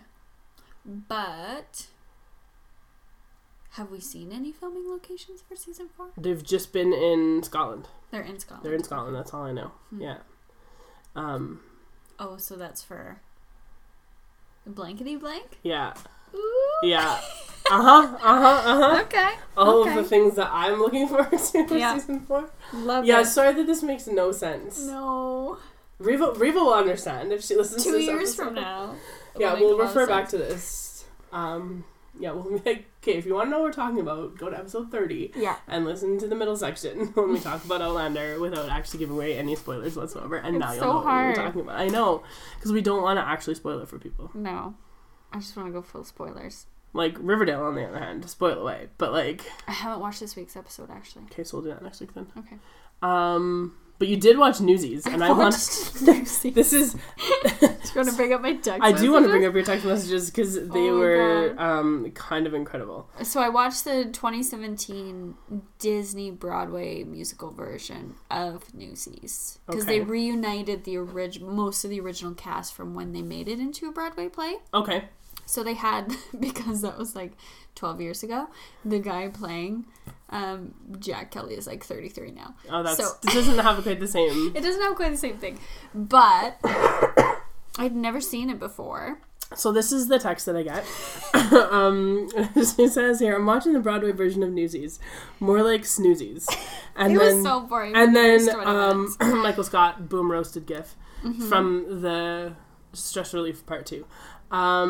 And then she's like, oh my god, Newsies is about paper boys forming a union. This is unbelievable. How is there still 90 minutes of this? Well, I couldn't believe it. Like... Well, okay, so here's my question. No, Why? here is my question. Okay, what's your question? How did you not know what it was about? I thought it was about newspaper boys. It was. Yes. Forming a union. I didn't think it was them forming a union. Like, how have you gone this long? That movie came out in, like, 1995. How have you gone this long without knowing that it was about newspaper boys forming a union? I thought it was them just, like, fucking struggling. Have you never heard the song Seize the Day? No. And, like, no. Because it's really great. Well, from the movie. No, I'd never heard any of the stuff. So when I texted you, and then I also texted Malcolm, and I said, I have incredible news. He said, what? I said, the Broadway show Newsies is about newspaper delivery boys who unionize. And he also said, you haven't seen Newsies before? And I was like, fuck you, you haven't seen Newsies before. And And I even said I was in love with the actor playing it, and I said, move over all other famous Chris's. Someone else has been added to the list. What? Oh my heavens. Yeah. It was very good. So you enjoyed so it? ridiculous. So after you got over the fact that it was about newspaper boys forming a union and stopped calling it Snoozies, how did you feel about it? Loved every fucking second of it. As soon as I figured out, as soon as they had a good song. Because it starts very boring. It does. It's just him and Crutchy on a friggin' scaffold. Yeah. Singing about how they want their life to be different. And I was like, I need some context here. As one does. As one does. Yep. And then as soon as they got the female newspaper reporter in there, I was like, yes! Fucking bust the patriarchy, my man. Burn it all down! Which, loved it. Yeah, they should. But so you haven't seen the movie? No. Oh, you're gonna have to. I know. So I gotta good. put it on my list. The song "Seize the Day" from that, I love. I'm thinking about it right now. Love it. I thought about buying the soundtrack. That's how much I loved it. It's a good soundtrack. It is. There's really, good really tunes on it. And in the movie, Christian Bale's in it. I know, and he plays little Jack Kelly. He's real good. Although I did, because that's like Christian Bale in like the Little Women timeline when everybody was in love with him. Yeah, and they're still a little heartbroken that Joe doesn't choose Laurie. I love that book and movie. I have a funny story to tell you about that after we talk about Newsies. Oh, okay. I just thought of something. Okay. But I just thought it was really funny that you had never experienced the wonder that is Newsies. No, I think possibly in my mind, because the cover is so similar, I think maybe in my mind I was blending that and West Side Story together. Because I thought it was about newsy gangs. Can you imagine? This is what I thought it was about. Can you imagine the Sharks and Jets? As newsies? Forming a union? A union for what? I don't know. But can you imagine if that's what it actually was? That'd be incredible. I thought it was about gangs, or I don't know what I thought it was about. I knew it was about poverty. Okay. Obviously. But not the union acts. That's such a ridiculous notion. It is. It's kind of insane. And it's worse that it's based on truth. I know. Oh, it was delightful. I'm glad you enjoyed it. I can't wait to hear what you say about the movie. We still need to live tweet or live. Maybe we should do it for Newsies. We could. I think we should do Leap Year first though. Leap Year first? Yeah, I have a lot of things to say about Leap Year because it's so bad and I love it. And you're just looking for any opportunity to hate on your best friend. Yeah. But I love it. I know. It's awful and wonderful. So about Little Women, apparently in the UK, Little Women was not published the same way that it was in North America. So. The story changed? Yeah, well, no, because Little Women that we know in North America is actually 2 books. Oh. And in the UK for a long time, they were published separately, so Little Women was considerably shorter. But in Little Women, Beth doesn't die. In the actual, original, Little Women story. Okay. Beth doesn't die. So I read something online about it's in the second book? It's in the second book that she dies. Oh. I read something online, someone was talking about how much she loved Little Women and whatever, and they're wasn't it so sad when Beth died? And she's like, what? And then, compared... Or she watched the movie? Compared, editions, and we're like, holy shit. Because, yeah, Little Women, the original story, ends, halfway through what are, North American. Oh, my God. Yeah. That's so bizarre. She wrote Little Women, and then Little Men is another one that she wrote. And Joe's Boys, I believe, is another one that she wrote. And then there's... I can't remember what the intervening one is. But yeah, can you imagine? That's reading... such a heartbreaking moment, too. Such a pivotal moment for that book. It is. For me, and it's not so much in the book, but in the movie, because it's Christian Bale, it's heartbreaking when Joe turns him down. That movie is so good. It is. It's heartbreaking when Joe turns him down. I'm going to go home tonight and I'm going to read that book after Outlander. Because, you just, they should be together. And then it's just so gross. I think it's so gross at the end that he, marries Amy. Yeah, it's she's, such a child. It's not surprising at all, because it's in that kind of society. I get it, but it's just gross and I hate it. Because I think if somebody in that if one of the sisters in that book should have died, it should have been Amy and not Beth. Oh. And you know what? And so like if it had been flipped, I've always thought this, like very long thought this. If it had been flipped, and if Beth had lived, and Laurie had married Beth, that wouldn't have bothered me nearly as much as him marrying Bradley. Because at least they're both like sensitive. Yes. People. Right? It makes sense for them. Amy's just a brat. Amy's just the worst. She really is. And for her to win, like really win, Laurie. Yeah.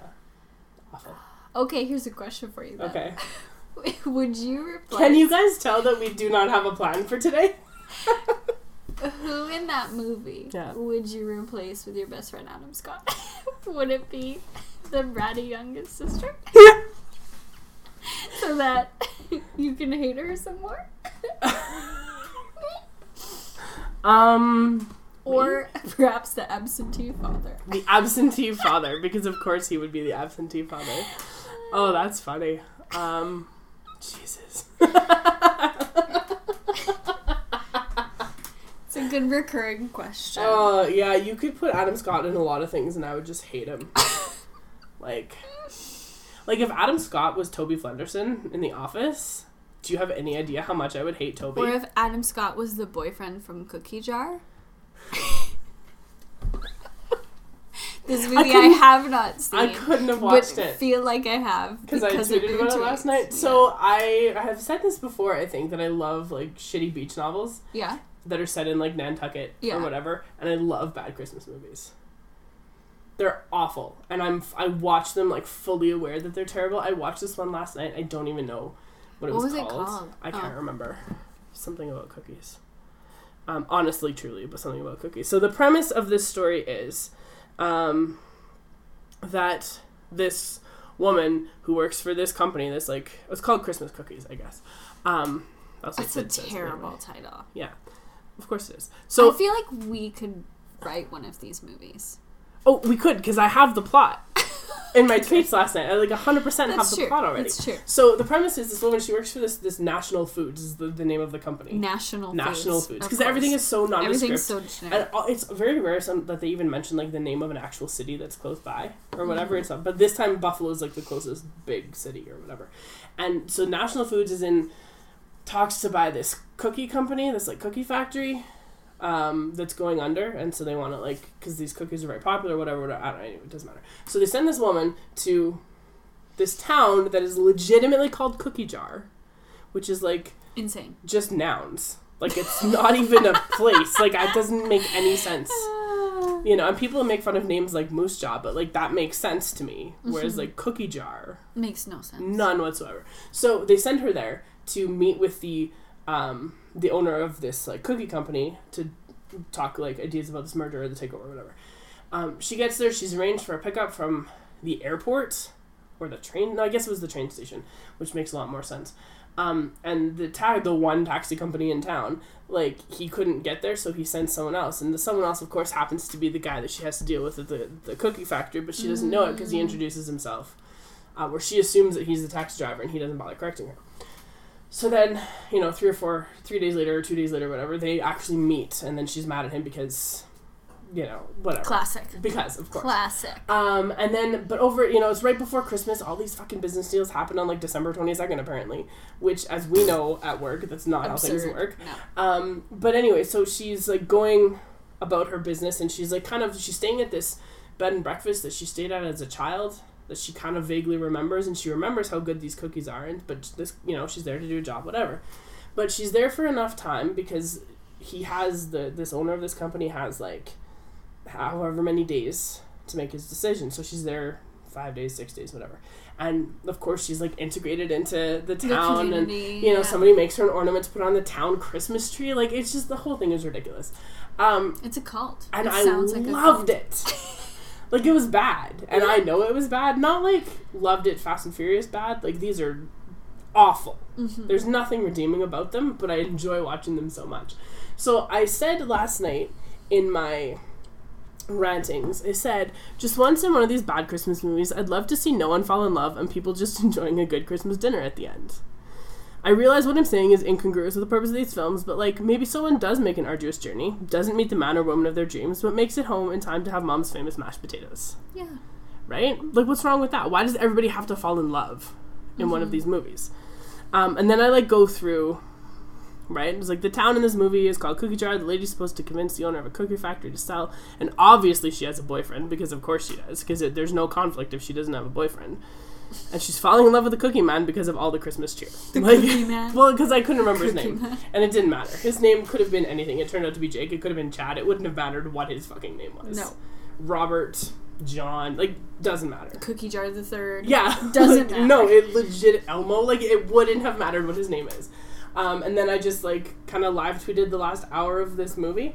And it was fun. I enjoyed it. And then I was like, oh no, her boyfriend showed up and she's not happy to see him, but he's going to propose and she's going to say no.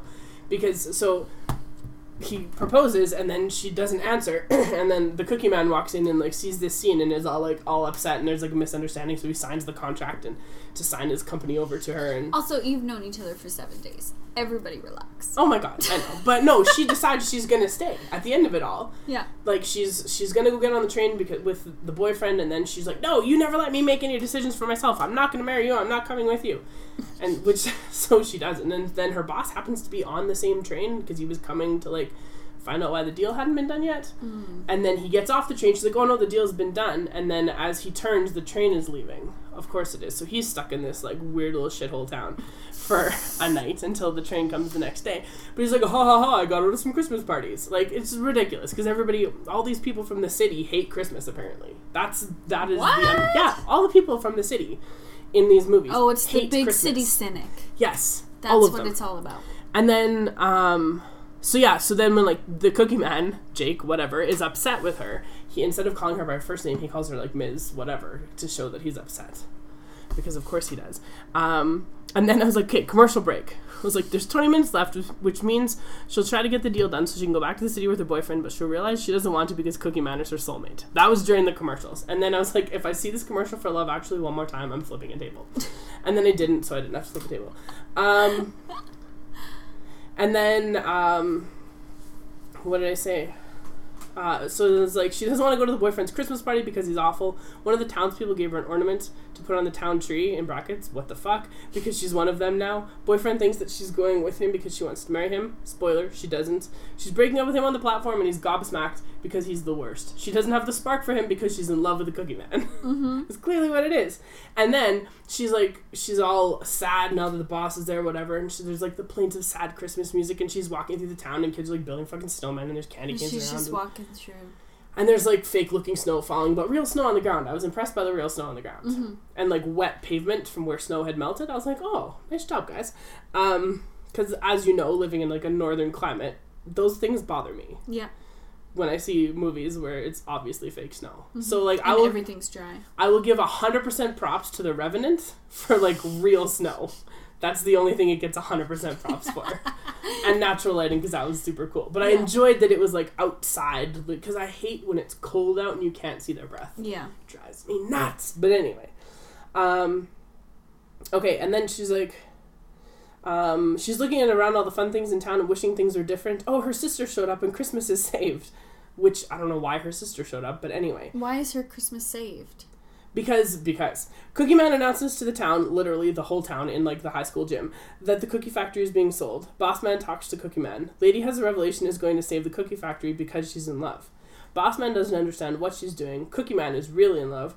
Sister, like, gives the Boss Man a cookie, and he's like, oh, these are really good cookies. Like, it's I get it now. Pretty much. She convinces Boss Man not to close the factory because everybody who works at this factory only does, like, a part of the process, and so they'd have to hire all these new people to, like, make the cookies and whatever, because there's, like, the icing guy and there's the shortbread guy. Yeah, the look on your face right now is how I felt about it. And then I was like, she convinces Boss Man not to close the factory and is put in charge. Everyone is happy. She puts her ornament on the tree and decides that she's moving to Cookie Jar. Cookie Man I handle that sentence. I know. This is the best part. Cookie Man and Cookie Lady kiss and they're going to live happily ever after. No mashed potatoes, though. Because there's never a fucking Christmas dinner. It's always, like, right before Christmas. And then, like, the big city cynic always sees, like, the error of their ways. Anyway. It was fun. I enjoyed it, like, a lot. I'm happy for you. But, like, I love those movies. And I'm totally 100% okay admitting that I love those movies. And I know, like, the beach novels that I really love, she's written a series of 4 that are set, like, on Nantucket in the wintertime. Mm-hmm. If somebody made those into, like, fucking Lifetime movies, I would buy them. I would be all over that so fast. And I'm okay with people knowing that. I am still convinced that, like, we can write. We could. One of these and make a fucking killing. Okay, so here's what we do. Or even, like, one of those Disney Channel, like, family movies. Okay, so let's write our story right now. Okay, so we have, Can it be about a hockey player? Yes. Okay, great. Absolutely about a hockey player. Thinking. Because it can't be, like, a female reporter. Or, like, no, that's too a female manager, because it's so cliche. So it's about a hockey player. He had season-ending surgery of some kind, so he can't play anymore. Mm-hmm. And he's going home to recuperate. Right. So he's been living in whatever big city. It doesn't matter which one. Not Vancouver. Somewhere outside Buffalo. Vancouver, because it's always fucking Vancouver. Yeah, that's true. And he's trying to get home, and he had this surgery on, like, I don't know, like a week before Christmas. And so he's been in the hospital for a few days. He's trying to get home in time for Christmas now. Bus gets in a bus accident. Plane is delayed because there's a storm. Okay. It's always that's so easy. So plane is delayed because there's a storm. And he ends up in some, like, small regional airport and meets some girl who doesn't know who he is. Needs a ride.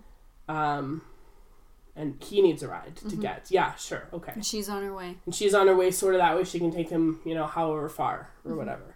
And she has no idea who he is. So he can just, like, be himself because there's none of this, like, weird expectation. And he has to lie about how he injured himself because she doesn't know who he is and he doesn't want to spoil it. Mm-hmm. Slip shoving the sidewalk for an old man. Or whatever, something like that. She's trying to get home to her parents, but she's, like, in a fight with her family for some reason, some unknown reason. Mm-hmm. So she decides. Or a parent walked out when she was young, so she hates Christmas. Oh, it was, right on Christmas. Or somebody died. Yeah. Something terrible happened around Christmas. Tragedy. Okay. She's got this trauma with Christmas. Yeah, so she's going home to see her siblings, but she's not really in it for the Christmas bit of things. And he loves Christmas, and he doesn't usually get to celebrate because usually he only has a couple days off because he's a hockey player. Oh, look at us go. And so he, like, convinces her on this road trip that they're taking, where of course they end up in a hotel where there's only one room left with one bed. It's Christmas! So they have to share a bed for at least one of the nights, and he volunteers to sleep on the floor. Because he's a nice person. He volunteers to sleep on the floor, and she tells him not to be an idiot because he's just injured. Had the surgery, and then he's like, well, we're both adults, we can share, can't we? And then they wake up in the morning. Are they touching? Yeah, maybe. No, but they're not, like, facing each other. Facing each other, but they're not, like, cuddling. They're just facing each other. And it's all very awkward and whatever. And she gets up and rushes into the bathroom, and then he just lies there. He's like, oh, fuck, what's going on? And then this town that they're in, the snowstorm has, like, kicked up again. So they can't leave. They're trapped for another night. And there's some kind of, like, winter festival that somehow goes on. Small town winter festival. But it goes on while there's a blizzard because the blizzard doesn't affect the festival. The enterprising mayor says, we'll just do it inside. Okay, so it's moved into, like, the community center or whatever. And there's, like... Or the community hockey rink. Oh. And someone recognizes who he is. I like this. But there's like some kind of, like, there's, like, a gingerbread house contest, and there's, like, you know, I don't know, some fucking, like, ice sculpture bullshit. Yeah. There's sleigh rides. And of course they end up on a sleigh ride. And they get the one blanket to share between the two of them. And she's really cold. And so he, like, does the chivalrous thing. And, like, puts his arm around her and tucks her all in so she's warm. And then they get back to the hockey rink. And somebody recognizes him. And then she gets mad. Because he didn't tell her. Because she's shared her life story to him. Yes, and he hasn't shared all of his life story. Yes. And then they're stuck staying in this town where they don't know anybody in this hotel room. And so they make a very pointed effort to go to sleep backs facing each other. And neither one of them sleep because they're just so scared to move that they might touch the other person. And then at some point in time, she's woken up in the middle of the night by, like, a phone call from her sister or whatever. It's like, where are you? Why aren't you here yet? And she tells this story. And the sister's like, what's the big deal? Why are you so upset? As any enterprising sister would. And while that conversation's happening, he's, like, talking to his mom. And he's like, oh, the plane and this, I'll be home in a few days. I'll be there. Don't worry about me. It's no big deal. I'll get there. And she gives him the tragic news. His beloved hamster. Chippy. He didn't make it home in time. No, I think it'd be like the next door neighbor, like the old lady across the street, or something a little bit more tangential. Yeah, and so then he's trying not to make a big deal out of it because he's very upset. He's upset, but he's trying not to make a big deal out of it because she's mad at him because he didn't tell her. But he just loves Christmas so much. He just loves Christmas so much, and he just can't wait to be with his family. And so she asks what's wrong, and he finally tells her, like, sort of begrudgingly. And they end up. She makes the decision that instead of going home to spend Christmas with her siblings, she's gonna take him all the way. Yeah. And then she's gonna show him. No, he's gonna show her how great Christmas can be when you're with people that you love. Mm-hmm. And then right at the end of the movie, right before the credits, they kiss for the first time. There you go. Done. Under mistletoe. Yeah. At his front door. Can we cast Eric Johnson as Agatha? Yes! Oh my god, you're a genius! Oh. Done. I'm in. I don't think we can afford him though. I wonder, we could probably talk to like the guys at Oilers Nation and get him to throw in some like Nation Beer and Nation Gear. Should we send him the screenplay? We should. Okay. And be like, can you get this movie made? Please and thank you. There you go. Guys, TM. That's our intellectual property. But it's literally every bad Christmas movie ever in existence. But that doesn't make it to theaters. A good title. No, it doesn't need a good title. Yes, it does. It needs a title that tells you everything you possibly need to know. Like Christmas Cookies. Or a Christmas Wedding Date is another one that's on right now. I heard there was a Disney movie called Teen Beach Movie. I watched Office Christmas Party this morning. It was awful and wonderful, and I loved it. But like, that's like an actual movie with like real people that you recognize. That's true. If you can think of a title for our Christmas movie, let us know. All-Star Christmas. Ooh, that's not bad. We'll send us in your titles, and we'll send you some stickers. Ooh, best one. Yeah, best one. We'll get some stickers. Best one gets more stickers. I'm into that. And we do need more contests and prizes. We do. We have money, sort of now. Sort of. Because we sold some stuff. I think we need better mics, though. We probably do. Because I look at like other setups. I'm like, oh yeah, that makes a lot of sense. And better software that can handle 2 mics. We have to do that too. And like the board. I don't know if we need a board, but that's getting into like the realm of discussions we should have. Discussions we should probably have. Although I did talk to somebody once who said that like he lives above a recording studio and could maybe get us in. So I might have to remember who that was. That would be fun. Okay. I think we just have to skip right to questions. And do your game next week? Yeah. Do you want to do a couple of them? Because I think it's funny. I haven't looked at anything, so you could ask me. I just don't want people to have to wait this long. How long have we been? It's an hour and a half. Oh boy. Okay. Okay, if you want to. Sure. Let's do like, how many do you have? 1, 2, 3, 4, 5, 6, 7, 8, 9, 10, 11. Sure. Let's see. Do a few? Yeah. Okay, so the game is, I have no idea how I was looking at these things. You're looking through the questions. Yeah, I know. They're so great. Don't react too early. Yes. Don't react too early. There's one particularly good one. Which is the one that I just reacted to. Yeah. Guaranteed. So this is a game. I haven't came up with a clever name for it. I don't think you can have more clever names than Lozos and Wishes, coming from behind. Yeah, no. Whatever. So this is a game where I have to pick. Yes. If this name that I'll say is a California Gold Rush old-timey guy or a 1930s American hockey player. So Prospector or Puckstar? There you Boom! go! Yes! Okay. All right. Prospector or Puckstar. Perfect. Right. Okay. Charles H. Bennett. Prospector. Correct. Joaquin Miller. Puckstar. Incorrect. Oh, okay. All right. Incorrect. Okay. Robert Oscar Baker. Ooh, I'm going to say Puckstar. You are correct. Okay. Elwin Doc Romnez. Prospector. Puckstar. Really? Yeah. All right. You got 2 so far. Okay. James McClatchy. Puckstar. No. Journalist for the Sacramento Bee. Oh, all right. Squatters Crisis. Uh-oh, I'm below 500. I'm just like the Oilers. Richard Barnes Mason. Prospector. Yes. Okay. Frank Brimsek. Prospector. Puckstar. Really? Nickname Mr. Zero. Great nickname. Is that because he scored 0 goals in his career?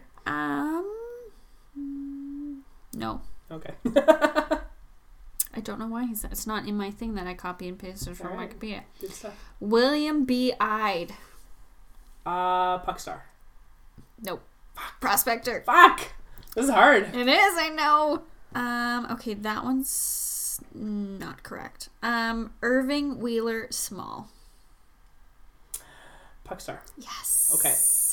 And lastly, Charles Crocker. Ooh. Prospector. Yes! Yes! I finished 500 and better than the Oilers! It's hard though. That is tough. Okay. So many of them have 3 names that I was like, I see an overlapping trend here. Okay. So we've got some good questions. I was just like, send us questions. And, yeah. So this was from like quite some time ago. I need to find when we... Okay, so from Mike. Mike sent me one, just me, so I could see if I could break you, but that'll be the one at the end. Oh no! It's great. I do love the challenge. It's gonna be all in the delivery from me. So if Mike, I apologize if she doesn't cry. It's because it's my fault. Do you and Mike like talk about? Do you have something to make Kelsey cry? No, week or what? No. He's just clever. I'm sweating. I'm nervous. This is a good question. You'll appreciate this one. Okay. Are the Oilers a general disappointment or a generational disappointment? I would like to say that good. If we had a Hall of Fame for questions, that would go in the Hall of Fame. Absolutely. It's a general disappointment. General disappointment for now. Because it's not on Connor. No, we'll see what happens over the next. It's never going to be on him. No. But having him and being bad could turn into generational. But for right now, just general. That's true. Okay. What else do we have? This is from Tyler. Is there still room on the New Jersey Devils bandwagon? Yes, there is. Join us. It's way more fun. It's way more fun than the Oilers bandwagon, I think. Because, like, the fans like their team. And stuff. Well, and we also just don't have the Twitter presence to see the bad fans. Not bad fans. No. But maybe negative fans or whatever. Riva sent some really good questions in. Ryan wants to know, what does Kelsey use to learn ukulele?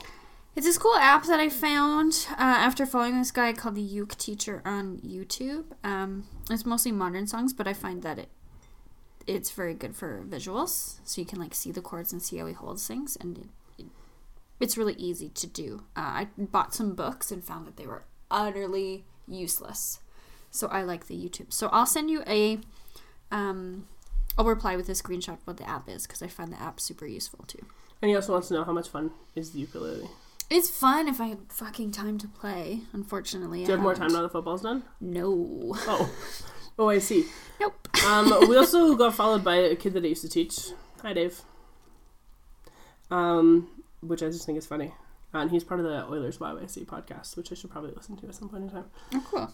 They tweeted that they knew where their listeners were listening from. Yeah, I'm curious about that. I want to know. Yeah, we gotta figure that out. Okay, our friend Ken, mine and Riva's friend Ken, he says, will Riva 13 return on a future episode for more songs and hilarity? I think probably. Can we talk more about why his display pictures are all chickens? Because he doesn't like people knowing who he is, probably. So instead of an egg, like it's a chicken or an egg joke? Maybe, I don't know. Oh, okay. I think maybe when Outlander's done... But it's his full name. I know. But when Outlander's done, maybe we should have Riva back on. Yeah. That'd be kind of fun. Like for the finale? Yeah. That'd be real good. That'd be it. Okay. Mike sent some really great questions. I have a math question. Oh my god. Hashtag math is hard. If Cult of Hockey carries 100 gallons of water for the Oilers and Mark Spector carries 1,000 gallons of water for the Oilers, how much of it gets pissed in a sink at Rogers Place? That's also in the Question Hall of Fame. Thank you, Mike, for that. It is. God, Mike, you bring it every friggin' week. How much of it gets pissed into a sink at Rogers Place? Well, considering this is the thing. all of it's pissed away. But the press box has its own toilet now, so maybe they don't need to piss in the sink. Because Terry Jones... Well, if there's a sink up there, it's getting pissed Probably, because Terry Jones made a point of, like, tweeting about how the press box had a toilet. And I was like, dude, no one needs to know. Go search some more Japanese porn. That was the thing. Okay. I remember. I was like, oh, did you not know about that? That's a great... I don't have an answer for it, but yes, it all gets pissed away eventually. It's all just piss.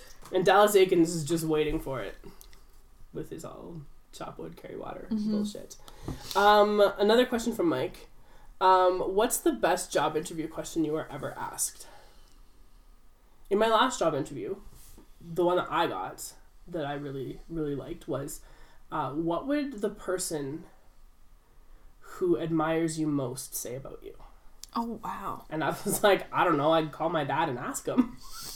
And they all laughed and thought that was funny because I have no idea, but I thought that was a great question. That is a good question. I'm terrible at job interviews. Me too. I've never actually gotten a job that I've interviewed for ever in my life, except for, like, teaching swimming lessons. I just can't be that charismatic. Like, I'm not that much of an open book to strangers. I'm not and I either. Purposely don't try to be. I find for me in interviews, I'm just sort of like, I'm really good at what I do, just give me the fucking job and find out. Yeah. Like, but I can't say that. And so I think I come across like... I feel like I come across as too self-deprecating. I think I come across as very aloof. Yeah? I think I could be that too. Yeah, so that's why I've never actually gotten a job that I've interviewed for. Everything's always worked out, but yeah. It's hard. Yeah. It's hard when you're not that... Like, we talk about how great we are here. But do we? Like, we kind of do. About how, like, we could teach school full time and also be GMs of the Oilers. You think we could do that? I don't think 100% we could. I can barely do my own job full time. Whatever, you could do it. You could absolutely do it. You could do the comms director job while teaching full time, because let's be real here. That I think I could do. Yeah. Yeah, so we talk about, like, how awesome we are sometimes, but, like, it's very tongue-in-cheek. And it's, like, just, like, a false bravado, because really, we belong in a dumpster. So... Well, I don't know if you guys realize this, but this is all hyperbole. What? Like... Wait, what? There's so much of this that is not our real personalities. No, that's very true. We've definitely built personas. Yeah. And so, like, the shtick that we have now in the Devils at the end of every Devils game, and I'll do it even if they only win 11 games all season. Oh, whatever, 100%. That we tweet out, you know, what their record is. It's just what the record is. I tweet out Taylor Hall's points per game versus Lucic's points per game, and I will do it even if Lucic has higher points per game. I don't particularly care, because I'm always fucking on brand. But I love to see people try to guess what the numbers are each time, and they're great. getting very close if they haven't figured it out. Matt Burns knows, because I had brunch with him and I told him, and every time I do it, he's like, always on brand. I'm like, gotcha, because what else would I be? Always on brand. But that's not how I live my life. No.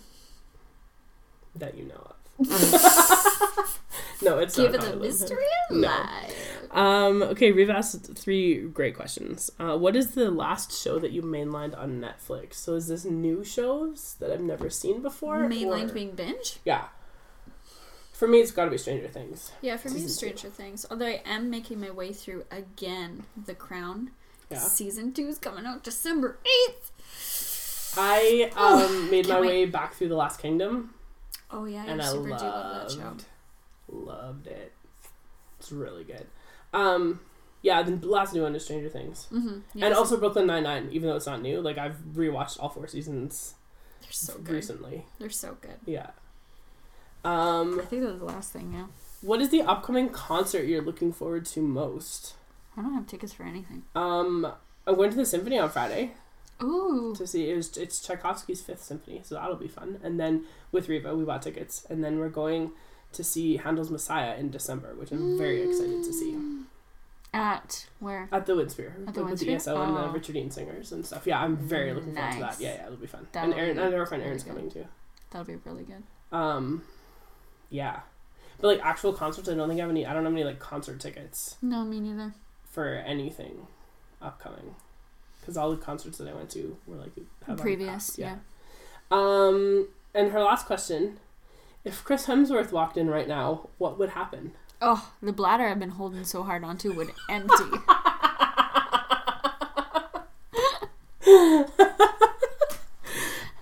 Well then, all right. And then possibly the bowels. Yeah, I would probably die. I would just be like, all right, well, you're not Taylor Hall, but wow. You'll do. That'll do, pig. That'll do. No, I'm not. They're not really on the same plane. I don't think. Okay, so which is higher on the plane? I don't know. This is the problem. I know. That's a really hard... Maybe they're on the same plane. Because I was thinking about that. One's a little bit more realistic than the other, though. Yeah. Are we thinking the same one is more realistic? I'm not sure. I don't know if I want to expand on this at all. Or attainable, I guess. Yeah, I suppose, yeah. One's more attainable, for sure. And the other one has beautiful children? Is that the other one plays hockey professionally?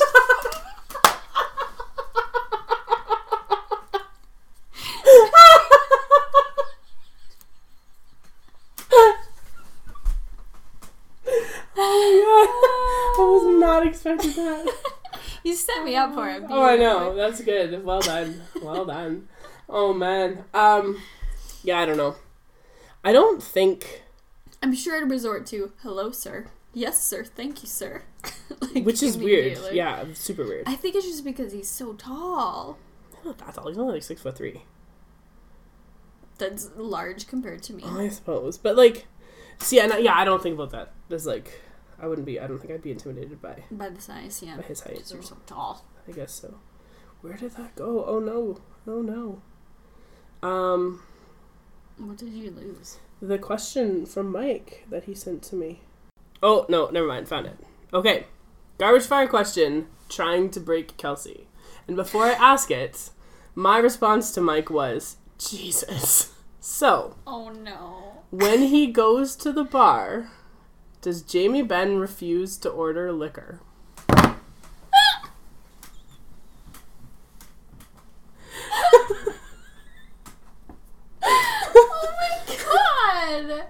The answer is yes, beer only.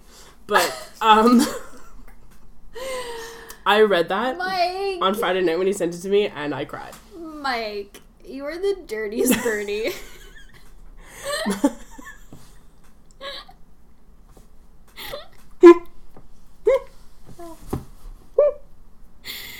Oh. I feel like my cheeks are gonna have abs. You guys kill it with a question. Well, that's the title of this episode.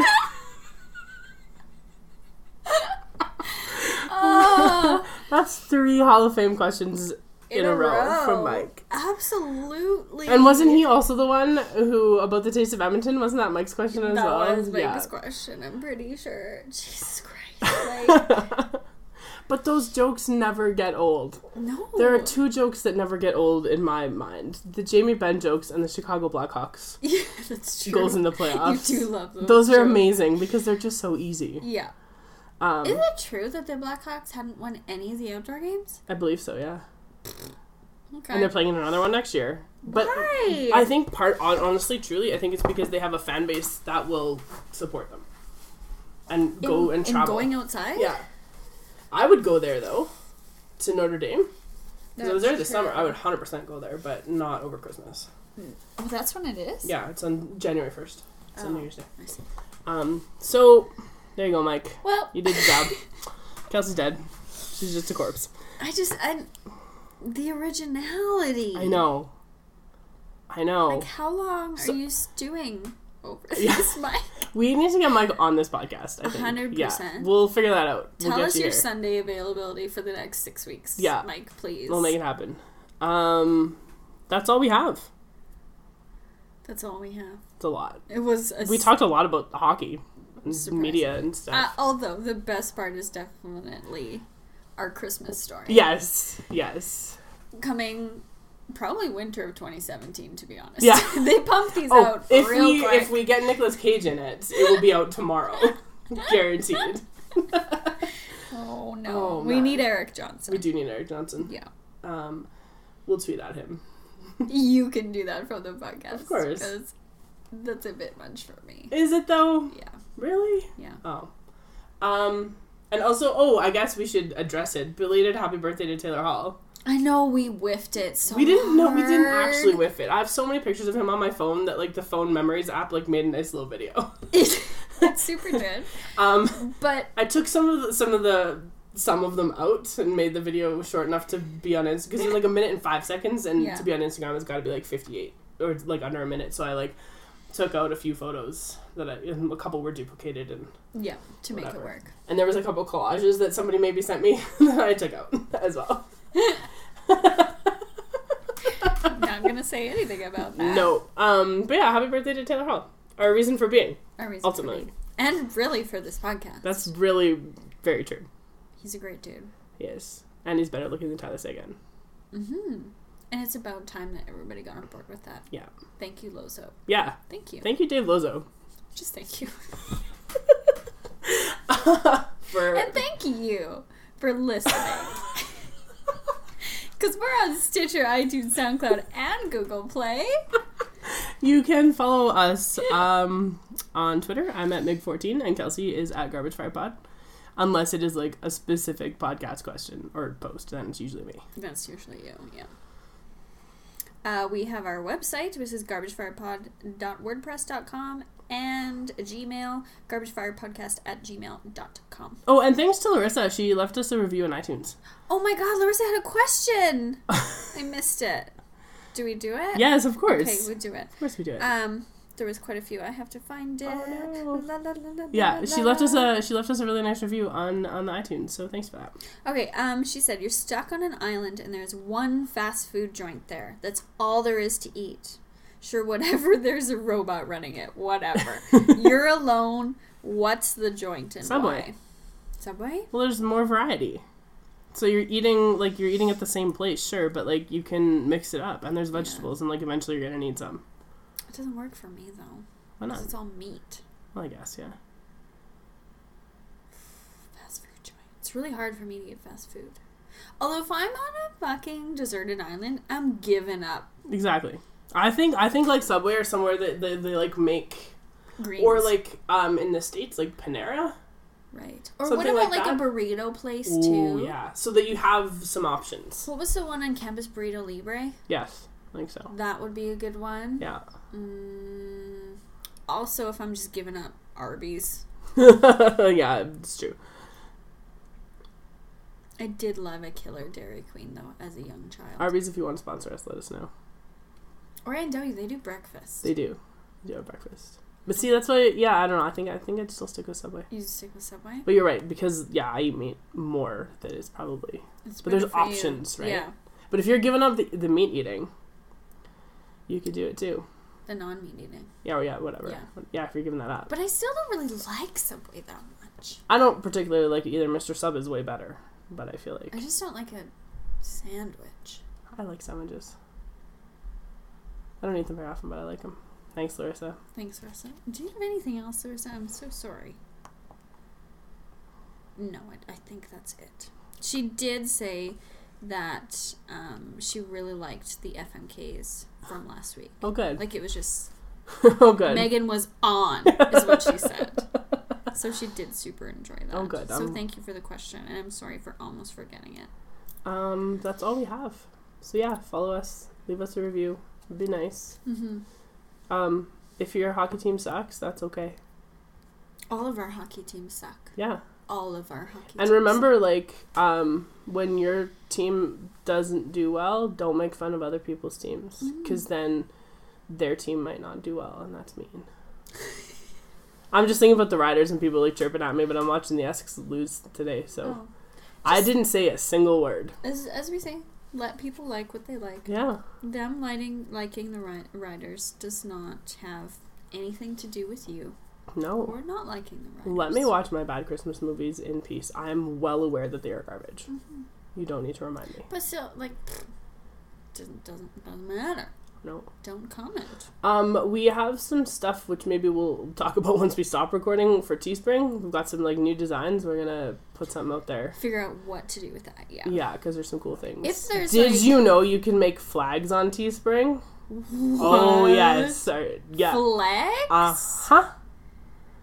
We're gonna fly our freak flag in so many ways. I'm gonna put that up in my classroom. Oh. Would you? Of course. Oh, that one. Yeah. Oh my god, that's like when Homer says one that says goatee. Yes! Yes! Go sports team on Yes, I want to put it up in my classroom. Oh my god. You betcha. Yes. Okay, we need that for sure. Okay, so we're gonna have some more stuff, and we'll let you know next week what we're doing. What we're gonna do. Yeah. So thanks a lot for listening. And as always, we'll see you in the dumpster.